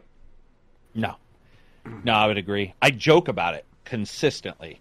But I would never want somebody to say you can't make a sequel, because how do I know the sequel won't turn out good? Oh, I got one. It's not a sequel. It's just a game that shouldn't have existed. Yeah, Dragon Ball Ultimate Tenkaichi on the PS3 and 360. It's just cutscenes. It's just cutscenes. You hit the square button, but it's just cutscenes. It's one of the worst fucking games I've ever played. And you know how much I love Dragon Ball. It is... Yeah. Awful. Awful. Strong recommendation against that one ever touching the industry. I think it's very hard to identify any title that you hate so much you don't want to see a sequel get a chance. That's really next level hatred. Yeah, and I can't think of... I don't usually feel that way. Yeah, I do know he's saying what's another game that has got released where you sort of look at it and go, man, that original shouldn't have got a sequel, and the sequel didn't improve it. Like, it's usually after the fact. It's not before the fact. I'm like, shouldn't have done that. It's Halo Wars 2, I was one of the few that really disliked it compared to everybody else, and I never was a fan of Halo Wars 1. So I would say that was one where I was like, what? But I like the idea of an RTS on... See, that's the problem. I love the idea of an RTS on consoles. So I'm like, go for it. Give it a try. I was going to say, we also have the perspective, not that others lack this, but we consider it maybe a little more heavily that when we make a video, we're talking for ourselves, but we also talk on the behalf of a lot of other folks. And we have to consider what they like, where I may sit here and go, I liked Halo Wars 2 a lot. I enjoyed the first one, but I'm not a diehard. Like, I had a friend who had 1,300 hours in Halo Wars 1, obsessed, might be an understatement. And, while I may not be huge on... I have a friend who's got like 600 hours in VR chat in like 2 months, so that's help. Okay, that needs help, and I like VR chat, but even I'm like, whoa, bro, put it down. Oh, God, yeah. His VR headset broke. It was one of the best things that happened to him. But yeah, what I was trying to originally say was, fuck, if only I remembered. It wasn't that important, clearly. It was just that we have to look at not only just at the game, but like for other people. I made my original point. It's a good game. Talking about nothing. No, it makes sense. It's definitely a good thought. Grimblade with the tough question. It's just the Grimblade this episode. Not even just Grimblade. Sorry, it's the Grimblade, just like he used to be. If you could forget any moment in a video game, whether to re-experience it or remove a bad memory, what would it be and why? Also, no KOTOR answers. And he put like a little devil smile face. Like, haha, bitch. Good, I can still cheat. All right, let's hear it. Let's hear your cheating answer. For sure. Mass Effect 1, the ending, when you think Shepard's dead. It's the only time in my entire life where I've ever been physically affected by a game. Like, excited. I don't shed a tear. I rarely ever get that emotionally invested, but I thought he was dead, and I actually really enjoyed Mass Effect. I was by myself. You think he's dead, ship crashes, and then all of a sudden you see some shadows in the background. You think it's the bad guy, because the bad guy's been strong through the entire thing, and he comes out, and it was an America fuck yeah moment, where I was like, yeah! And I stood up by myself, no one was in the house, and I gave a fist bump, which is single-handedly the most reaction I've ever had in a video game. Like, all my friends, they'll be playing tearful games, people be dying, and I'm the guy. That's why the joke in my Discord is the unimpressed Carrick. It's like, people be dying, people be lit on fire, and I'll be all... And all my friends always laugh at me. They're like, dude, seriously? Like, that person's the main character. Yeah, feel something, bitch. And I'm like, no, I feel something. Nothing comes out. Like, I get it. Yeah, okay, they're dead. So that one, I would, without a shadow of a doubt, love There's very few games that do evoke that, like, physical... I talk to myself more thinking about... Yeah. Oh, gotcha. When I game, like, oh, wow. This is awesome. You'll say, like, this is awesome or something. Yeah. Or usually, like, wow or whoa or what the fuck? Like, that type of shit. Like, I've definitely said that. Yeah. But, like, the physical, like, stand up out of my chair, I'd say... Oh, man. I wouldn't pick this as my moment I want to re-experience. Maybe I would, though. It's the last time I remember I fucking popped out of my chair. Outside of maybe, I think Nier Automata made me do it, but I fondly remember The Last of Us at the end of Act 1 when, I'm going to spoil it because, ladies and gentlemen, this game's been out for fucking ever. Yeah, so it's if been you out haven't played forever. The Last of Us, go play it. Do yourself that favor. It's really cheap. Okay, spoiler 3, 2, 1. When the kid shoots himself and then, like, the chapter just ends... Oh, Jesus Christ, man. Like, that caught me so fucking off guard. And, like, I sprung out of my chair, like, holding my head, like, what just happened? And, like, the next chapter picks up. You're like, you want me to keep going? That, like, that hit me so hard. That's cool, though. That fucking blew my mind. Because it just, like, you're fighting for this, like, peace and salvation for just, like, a moment of respite. And then you finally get there, and it just... falls the fuck apart. It fucks with you. Yeah, it caught me off guard. I remember wholeheartedly not expecting that. It totally had me captured. I might pick that because that was, like I said, it's, as Carrick mentioned, very rarely do I spring out of my seat for a game and go, whoa. It did dawn on me, though, when you said you go, like, wow. I definitely I have a tendency to say out loud, I say it out loud, and I've caught myself, and the only reason I caught myself is Shadowplay records my mic. And I won't know I'm talking. So there was one time recently, in fact, I was playing a game, and I said out loud, wow, this is way more fun than I expected it to be, but nobody was here. I was completely alone, and I heard it because I looked at my audio, and I saw a bump when I was editing, and I was like, what's that bump? I must have hit the mic. And then it's me. It was so weird to hit play, and I thought it was going to be like me tapping the mic, and instead it's me talking to myself where I don't remember doing it. So I certainly, at least at times, do what you do and say, like, oh, wow, this is a cool moment. I also think of, like, first time you exit the vault in Fallout 3. I think of the fucking moment I had, like, 3 years ago with Persona 4, where this is one of my favorite games of all time. I beat it. Persona 4? Yeah, I got the bad ending for Persona 4. I was like, that's one of the best games I ever played. I walked away, didn't touch this game for a while, and then I came back to replay it for fun, and I found out I picked the wrong ending, and there was a whole nother 20 hours I had yet to experience, and it was like this awakening of, there's so much more to the thing I love, and it was like a whole new experience. That was really, really fucking awesome. Due to my stupidity, I guess, or lack of awareness. Was Fallout 3 right when you walked out? Because I was shaking my head laughing because I told you I tried it like 8 times, 9 times, and then had to travel, and then suddenly saw how much I liked it. But coming out did you notice it when you just came out on the ridge and you were already in love with it? Because you weren't a Fallout fan prior, right? Yeah, I was not. I walked out, did not like it. It's more so the story behind it. You walk out, you don't like it.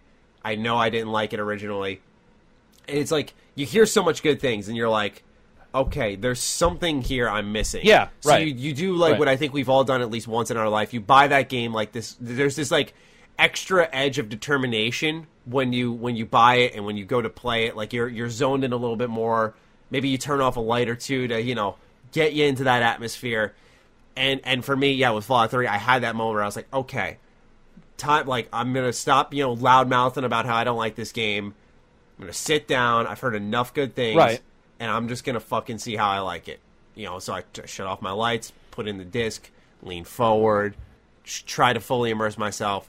And, because I'm going in with, I'd say, like, a more open mind. That's when I leave the vault and I'm like, wait, this is, like, I can just go anywhere. And, like, it was just that feeling of the music synchronizing with that sight, leveling up. That is so weird. It's you crazy. did it prior to me because I had to have somebody literally force me to retry it and get past what you just said, to get off the cliff or the edge of the map and go left, is what he said. He's like, no, don't just stop. That's not the cool part. Go left. And I went left and I walked for, I don't know. But then I started seeing things pop up, and then magically it went from, this is a piece of shit Brown Simulator, which is what I thought Fallout 3 was. I fucking hated it. And then 6 months after it was released, did that the 8th or 9th time. And luckily I had a friend who told me to do it. So I don't know where it would be cool. I wish we could have tracked how far you walked before you were like, whoa, and how far I had to walk where I had the exact same moment. Because it just took me a little bit farther, it sounds like. Like, I don't know what happened. It just took me like 100 extra yards before I had the same moment you had. It wasn't instantaneous. Like, I was taken aback by that ledge. And the fucking scene and everything you see. I was taken a little back by that, and then you go into Megaton, you're getting your bearings, you play the first couple of missions, you're like, okay, I don't hate it. I go to bed, I wake up the next day, go to school, come back home, sit down, create the same environment, lights off, leaned in, and it's that moment to moment, that's what got me, where I'm like experiencing all these different stories, adventures, content, characters, cool things, random encounters in that like 4-hour span I played, where I was like, there's a lot here, and I like all of it, and I'm glad I gave it another shot. Like, there was that feeling too. And also awesome. The fact that starting place sucks dick. Oh, you don't like Vault? You don't like the Vault? No. Dude, that Fallout 3, it's the first mod I always get, man. Skip the Vault. Skip the Vault. I can understand. Skip Tarsus in KOTOR. In KOTOR, if I have to play Tarsus one more time, my soul will die. And so whenever I play that game, That's the first mod I get, is Skip Tarsus. I don't know what it is about them. I would love to go back and look at what happens in there. Because you just have the birthday, but it's so slow, man. It is. It's a good hour before you really get out. Yeah, there's something about it that just that killed me. Also, I feel Liam Neeson was misused. There's time things like during your party you have to mingle until the Yeah, dad you have goes to the to. intercom. So Yep. stuff like that. Yep. Fat Ragnar, I have been getting into a lot of mech anime and wanted to know if there are any good recommendations for mech games. Keep up the great work, both of you. Fat Ragnar. It's an awesome name. It's Mech awesome. games. I've seen Games or anime? games. Maddie? Games. Oh, I know a bunch. Yeah, Are we you go talking crazy. about? Well, you know. Are we talking about? He just says, What are there did you any say? good recommendations for mech games? I'm going to say Transformers Devastation. Oh, fucking A, right? Yeah, will that count? Right. But for those who don't know, Platinum Games made it like what was it, the 80s is when that cartoon came out? Yeah, God. It was an yeah. 80s So good. Transformers cartoon, and they made a whole game based off of it, and it was just 6-hour game, but it's awesome, man. Really fun. Game is so good. So there's Vox Machina, which is VR, which is BattleTechs. Then there's giant robots. There's fast robots. Transformers is fast, and then there's BattleTech, which is slower. Then there's BattleTech, which is RTS style. There's 3 BattleTech games. Mm-hmm. So I would say that covers battle. Then first person, Hawken got canceled or is done. Titanfall has Titanfall. Yeah, Titanfall 2 has enough good mech stuff in it. I would say it's worth picking up somewhere. Borderlands for 3 cheap. is going to have a mech-based character. Borderlands 3 looks awesome. It's got Yeah. the mech-based stuff. Can yeah, confirm. for sure. Very fun. Rage 2 has a very fun stuff for the mech. So I other than Vox Machina and BattleTech, just mechs is sort of rare. They are sort of now that I think about it. It's usually like an accomplice or a part of a much bigger picture. There is Daemon X Machina. I made a whole video on it today. Daemon X Machina. Switch exclusive game. You Switch are exclusive. seated in a mech the whole time fighting other mechs. It is very anime based. Looked a little clunky and played like shit when I played the demo, but it has improved based off by a lot, by the way, based off a demo improvements trailer that they made. Really cool. Something that I highlighted in my video celebrating the idea of a dev making a trailer showcasing the before and afters of their game and how much it's actually been carried forward. So if you're looking for anime mechs, that's another good one. So there's a none of mine couple were anime. suggestions. Yeah, But I mean, I he will didn't say say- anime mechs, but since he mentioned that he was watching animes with anime with mechs, I was Yeah, like, that's what okay, I'm thinking too. That's why I was a little questionable on if I Yeah. should give my example, but I do have to say Vox Machina has one of the coolest things I've ever seen, which is a big warrior one where they're slow. But when your legs get blown off, you can actually push a button to do a last ditch like jet, and you can self-destruct by flying into enemies with torso jets. It is the dumbest. So, like, you'll be firing, somebody will blow one leg off and you're hopping. They'll blow the other leg off, and it's all VR. So you grab a telephone, and you're like, emergency, emergency, I'm ejected. And then you hit the eject button, and the fucking robot clicks forward and then flies forward, and, like, its last-ditch effort is to just fly straight at the enemy and smash into him. It's so love that. dumb, but it is one of the coolest moments in games. Yeah.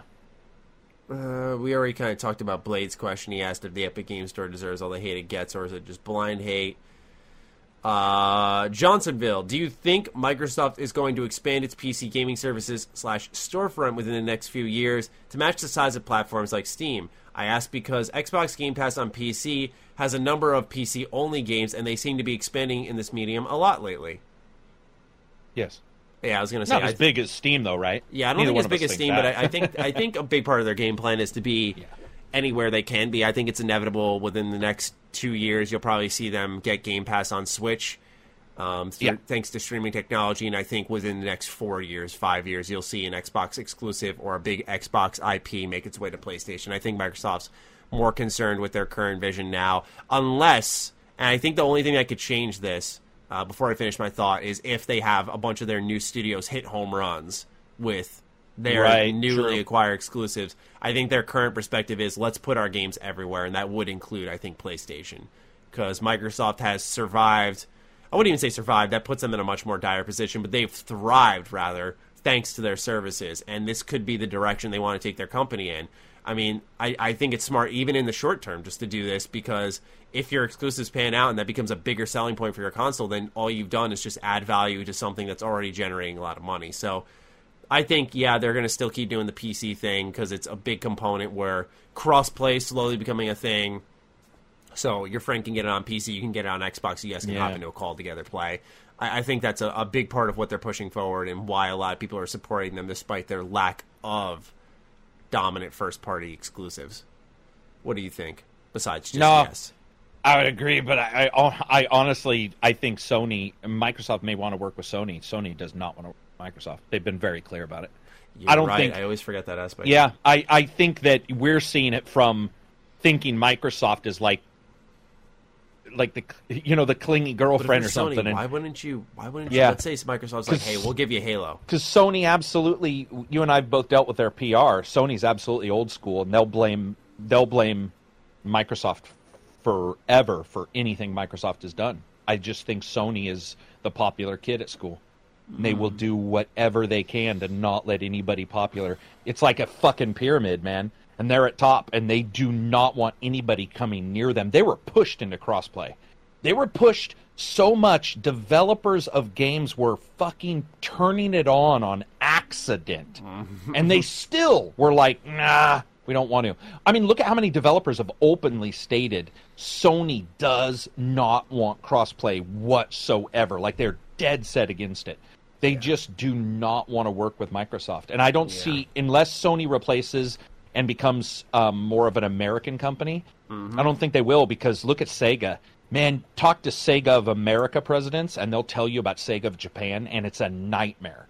It used to be. It's not anymore. But dude, all the problems that came up with Sega were almost all based on the Japanese way of thinking.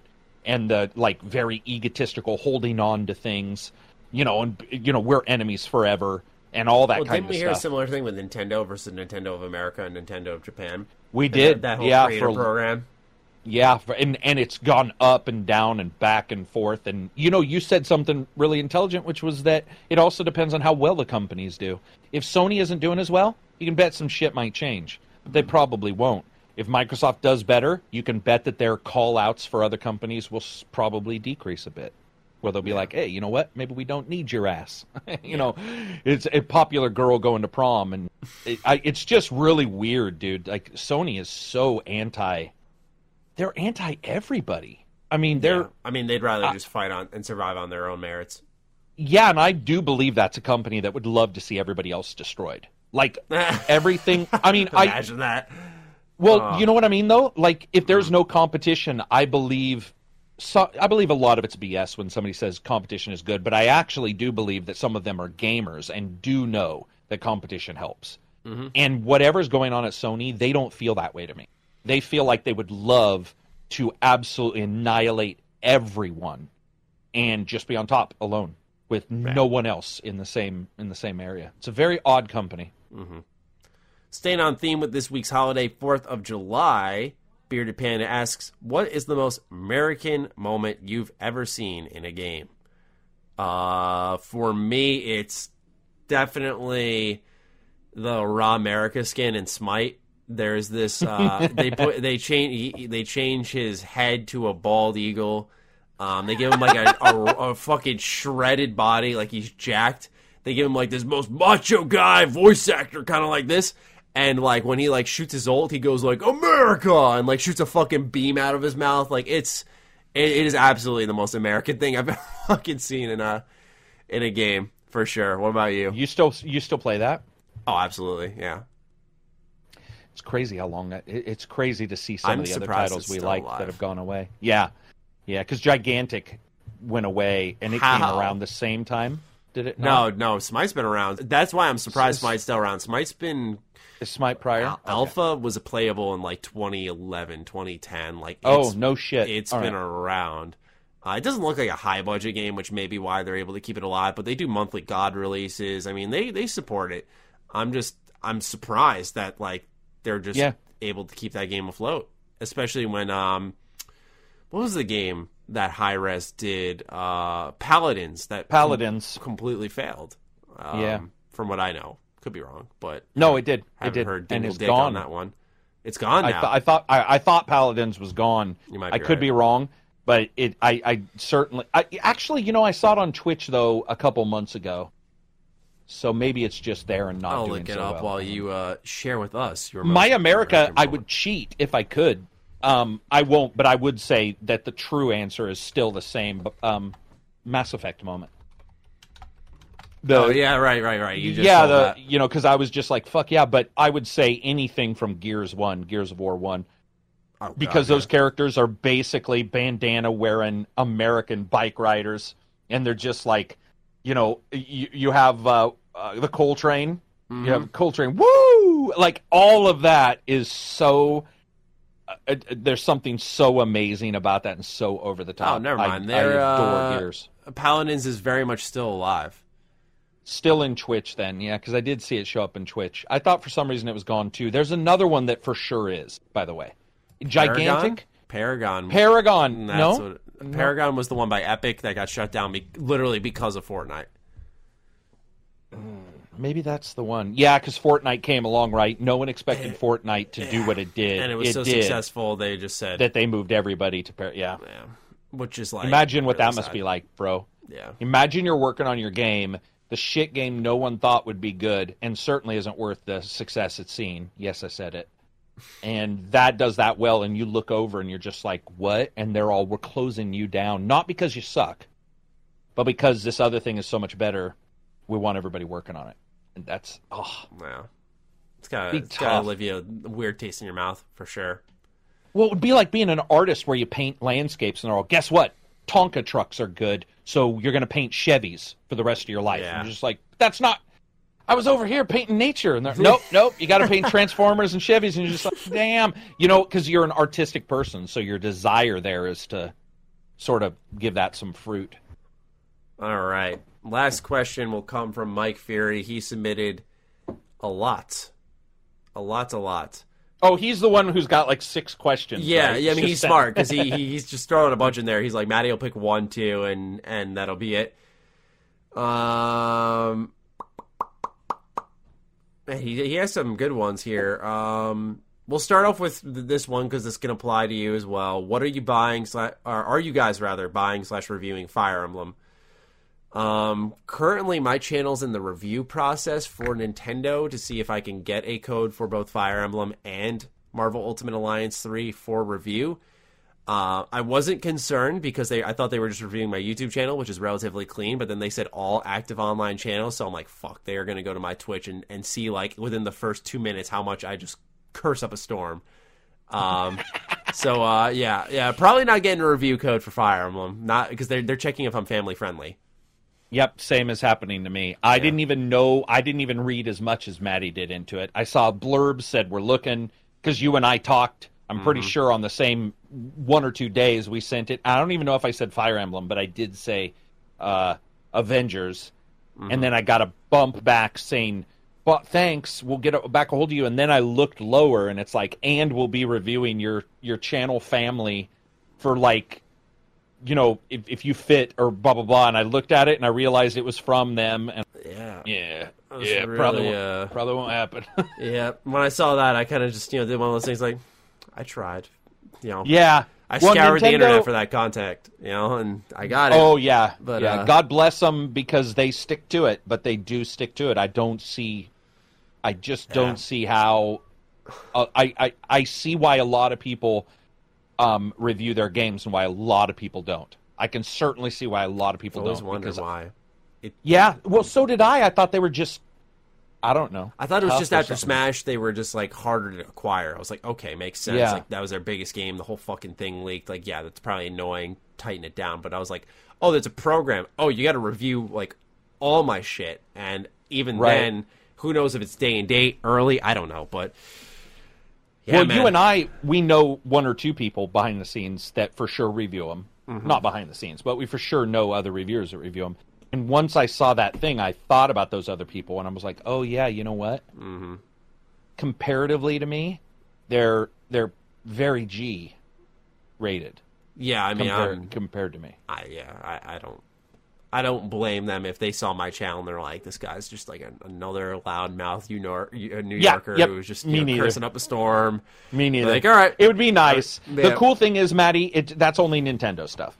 If it's a Nintendo game but it's a different pub, there's no issue, which is also weird in a way that I'm explaining it that way because it should still be them, but it's not. It's just a bummer because Marvel Ultimate Alliance 3 was one I was like, I was super keen on reviewing, especially Also, Fire am I Emblem, going crazy, Maddie? Shouldn't that be Square? Marvel Ultimate Alliance 3. I don't thought think that's Square by handled all things Avengers and all things. Because I think you were the one who told me it was Nintendo on on DMs, and I was like, in my brain originally, I thought it was all handled by. When I contacted them about it, I said like, Marvel. I mentioned Marvel and Fire Emblem, and they weren't like, oh, we're not handling this, but we're handling this. Let's see who's publishing. No, and you're absolutely right. They are. It's even on their wiki. It says Nintendo. I, for some reason in my brain, because Square's been handling it all, they are publishing just, for some reason, thought that they were publishing it. Yeah, so I reached out to them originally. They didn't respond. Maybe Nintendo did. Maybe Team Ninja has a contact. They'll probably just forward you to Nintendo, but that, or you could just be blessed like some of my friends, Carrick included, and get street copies. Dude, well, I showed you that one time. Mm-hmm. Remember the one where I explained to you the one? In fact, did you not try to use it one time? Try to use my scheme? Do you remember? Do you remember this discussion? Because it was a year ago, where I explained to you. Yeah, I've tried looking for that, but like it's difficult I haven't seen it available. Yeah, I get what you mean. As everybody's like, what the fuck secret are they talking about? Sorry about that, guys. We'll move on. Last one, still from Mike Fury. What is the game easiest to recommend that you have that in your mind everyone would love if they gave it a chance? I like to highlight he actually edited his message and there was still a typo in there. What a ginormous L. Right now he's just leaving Patreon. He's like, he's like, you want money? Fuck you. Yeah. Right. Here's an L, baby. For real. Oh man, easiest game to recommend that I think anyone would love if they gave a chance. Nier Automata. Yeah. Mm-hmm. I think that's a game that, you look at, you see like 2B in her dress and you're like, oh, anime butt, okay, sex, but like underneath that one character concept is like one of the best video game stories, one of the most interesting game worlds, just fucking amazing combat, the best soundtrack since that game launched. Still nothing has topped it. That even includes Persona 5. Yes, I think Nier's is way better. It's just a marvelous game from top to bottom, and I mean, I should say not enough people give it a chance because it sold 4 million copies, which is amazing. Jesus, that's a lot of copies for that game. For that type of game. I just hope more people give it a chance and don't think like we're just blowing smoke up its ass because it's like a cool little surprise title. Like, no, it's like legit top tier shit. Like, it's a really, really, really good game.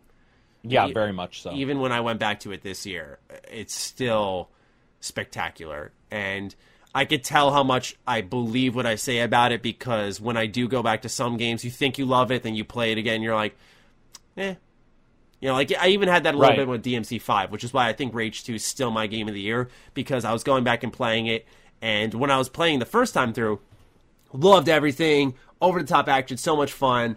But then, like, a couple of levels with V, I'm like, this is a little slower. Like, I'm looking for a little more action here. You start to note some pacing stuff that may feel a little off. But when it came to Nier, I was hooked right away again. I was like, give me more. Give my body more. Especially playing on the harder difficulty, there's just that extra element of toughness, getting hit once and, like, all your health's gone. Really, really fun and entertaining game. And it's got everything you're looking for. So that's one I'd say instantly give a chance to. Man, I don't know. Without any context, dude, I don't know if I have an answer. Because I don't know of any game that I could... Oxenfree? No, because I know some people, in fact, they've made sure to alert me that some people aren't, into that kind of game. So my brain keeps thinking genres, if that makes sense. Like, because I'm thinking, I would say, like, Nier is a great example, and then I'm like, well, some people don't like those platformers, so I don't know of a game. Yeah, I mean, I know at the end of the day, there will be people who still don't like Nier no matter what, but I still think most folks will like this game or like stuff about it if given the chance. They may not like it as much as I do. I think very few people will. I mean, I don't know. Anytime, and this is a small percentage, but anytime anyone's ever tweeted me about Nier, whether they've played it, they took my suggestion, it's never been something negative. Never. Yeah. And so I think that's a sign that, like, if that game is given a chance by people, they would enjoy it. Superb. Yeah, I can't even think. I mean, I don't even know of a game. Oxenfree I like, and I know it's good, and other people can dislike, but they're fucking wrong. But no, I know that I get it. Nier is one of the cool things about Nier is I think a lot of people who don't even like those kind of games, if they gave it a chance, would be like, whoa. It would open their eyes to a whole new thing. Yeah, like, they probably like Platinum games. I did have somebody who really did not like the locations because they were sparse. They were very empty. They were very drab. And if you don't understand the dichotomy there, I get it. Like, that to me was all, dude, that could have been handled better. That's a legit complaint. Like, I totally get that. I mean, dude, no, I don't. I honestly don't. I don't have anything that I would even probably... They would have to identify the genre, and even then, I just don't know if I even think that way. Because there's games I know I love that are not good, too. So I might say that. You know, like if I said a game, I'd be all, that's actually not a good game. I just fucking love that game. Mm-hmm. Yeah, I don't think I have an answer. I just don't even... Yeah. All good. I splurged. Okay, I know one. Here. Okay, no. There we go. No, what? You're playing with us, man. Because it's embarrassing. Okay, what's the question? It's a game that we easily think everybody recommend would that people would enjoy if they gave it a chance. Nah, I'm not going to say the game. I was going to say, yeah, I don't have a suggestion. You don't think Garfield Kart Racer would be up people's alley? No, but do you know what I was going to say? My answer was literally going to be Skylanders. And I was going to have a long reason why. That's a great answer. I've never given that a shot. And it's basically Gauntlet and an RPG Diablo, but with those cartoon characters that are all upgradable, and the toys actually do something instead of like being like a lot of games. Can you still play that? Let's say I had the toys in the game. You could still sign on and play. Well, then what's shut down? Most are backwards. No. They're all peer-to-peer, so they don't even require a server. So you can go. Oh, so you can still play it. So what's and the then PvE there's content? Local multiplayer.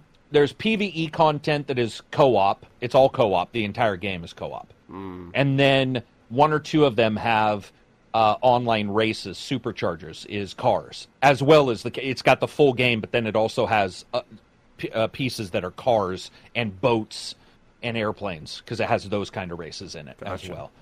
Interesting. Yeah. I'm going to look up gameplay. See, that's something I've never looked into.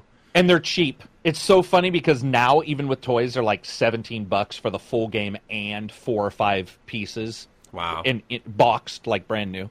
But yeah, everybody I know likes it, so I almost said it, but then I was like, people are just going to be like, what the fuck? I've never played it, so I don't know. Yeah. I think that could dude, if you had told me the day prior, I'd be all, fuck you, Maddie. Fuck you. If you were like, dude, Skylanders is going to be one of your best games of all time, I'd be like, you are crazy. But then, once I put my hands on it, I was like, I get it. Isn't modern gaming such a bitch? Games like Marvel Hero Omega and Skylanders getting closed down. I mean, at least Skylanders Infinity. You can go back to, it sounds like. Yeah, Infinity, you can't. Disney Infinity was beyond ridiculous. Its toy box mode was basically all of these creator games we're seeing. Mario Creator and Dreams in a Disney game. Like, it was... And that got shut down too, right? And it got shut down. Yeah, you can play the Steam versions for free, which is cool. Or maybe it's like $9, but it gives you every toy in every level. There's not even a physical component. You can play it all on Steam. So you go to Steam, you buy like Disney Infinity 1. Wow. And for whatever price, it's literally every single thing in the game just unlocked, which is very cool. Because you're talking like $1,000 if you were to. Jesus Christ. Back then. Yeah, that's crazy. Yeah. I would say that's a good example of an odd game that a lot of people like that I wasn't expecting. All right. Well, ladies and gentlemen, that will wrap up episode 209 of the Ham Radio Podcast. Carrick, as always, it's been a fantastic time chatting with you, hosting Great this Fridays, wonderful baby. show. Yeah, best Fridays.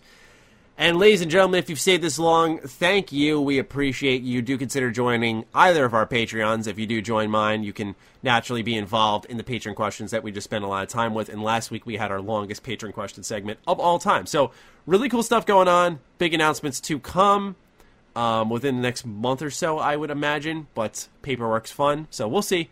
And until then, I will catch you guys next time. Carrick, any final words? No. All right. Then we will see you guys next week. Peace out. Peace out. Our bodies come in different shapes and sizes, so doesn't it make sense that our weight loss plans should too? That's the beauty of Noom. They build a personal plan that factors in dietary restrictions, medical issues, and other personal needs so your plan works for you. Noom doesn't restrict or shame when you want to treat yourself. Their flexible program focuses on progress instead of perfection. You don't have to give up carbs or anything. And with their daily lessons, you can learn something new about your food choices every day. After just a few days of using the app, I learned how to recognize cues for overeating and how to choose the right foods to feel full. Stay focused on what's important to you with Noom's psychology and biology-based approach. Sign up for your trial today at Noom.com. That's Noom.com. And check out Noom's first ever cookbook, The Noom Kitchen, for 100 healthy and delicious recipes to promote better living. Available to buy now wherever books are sold.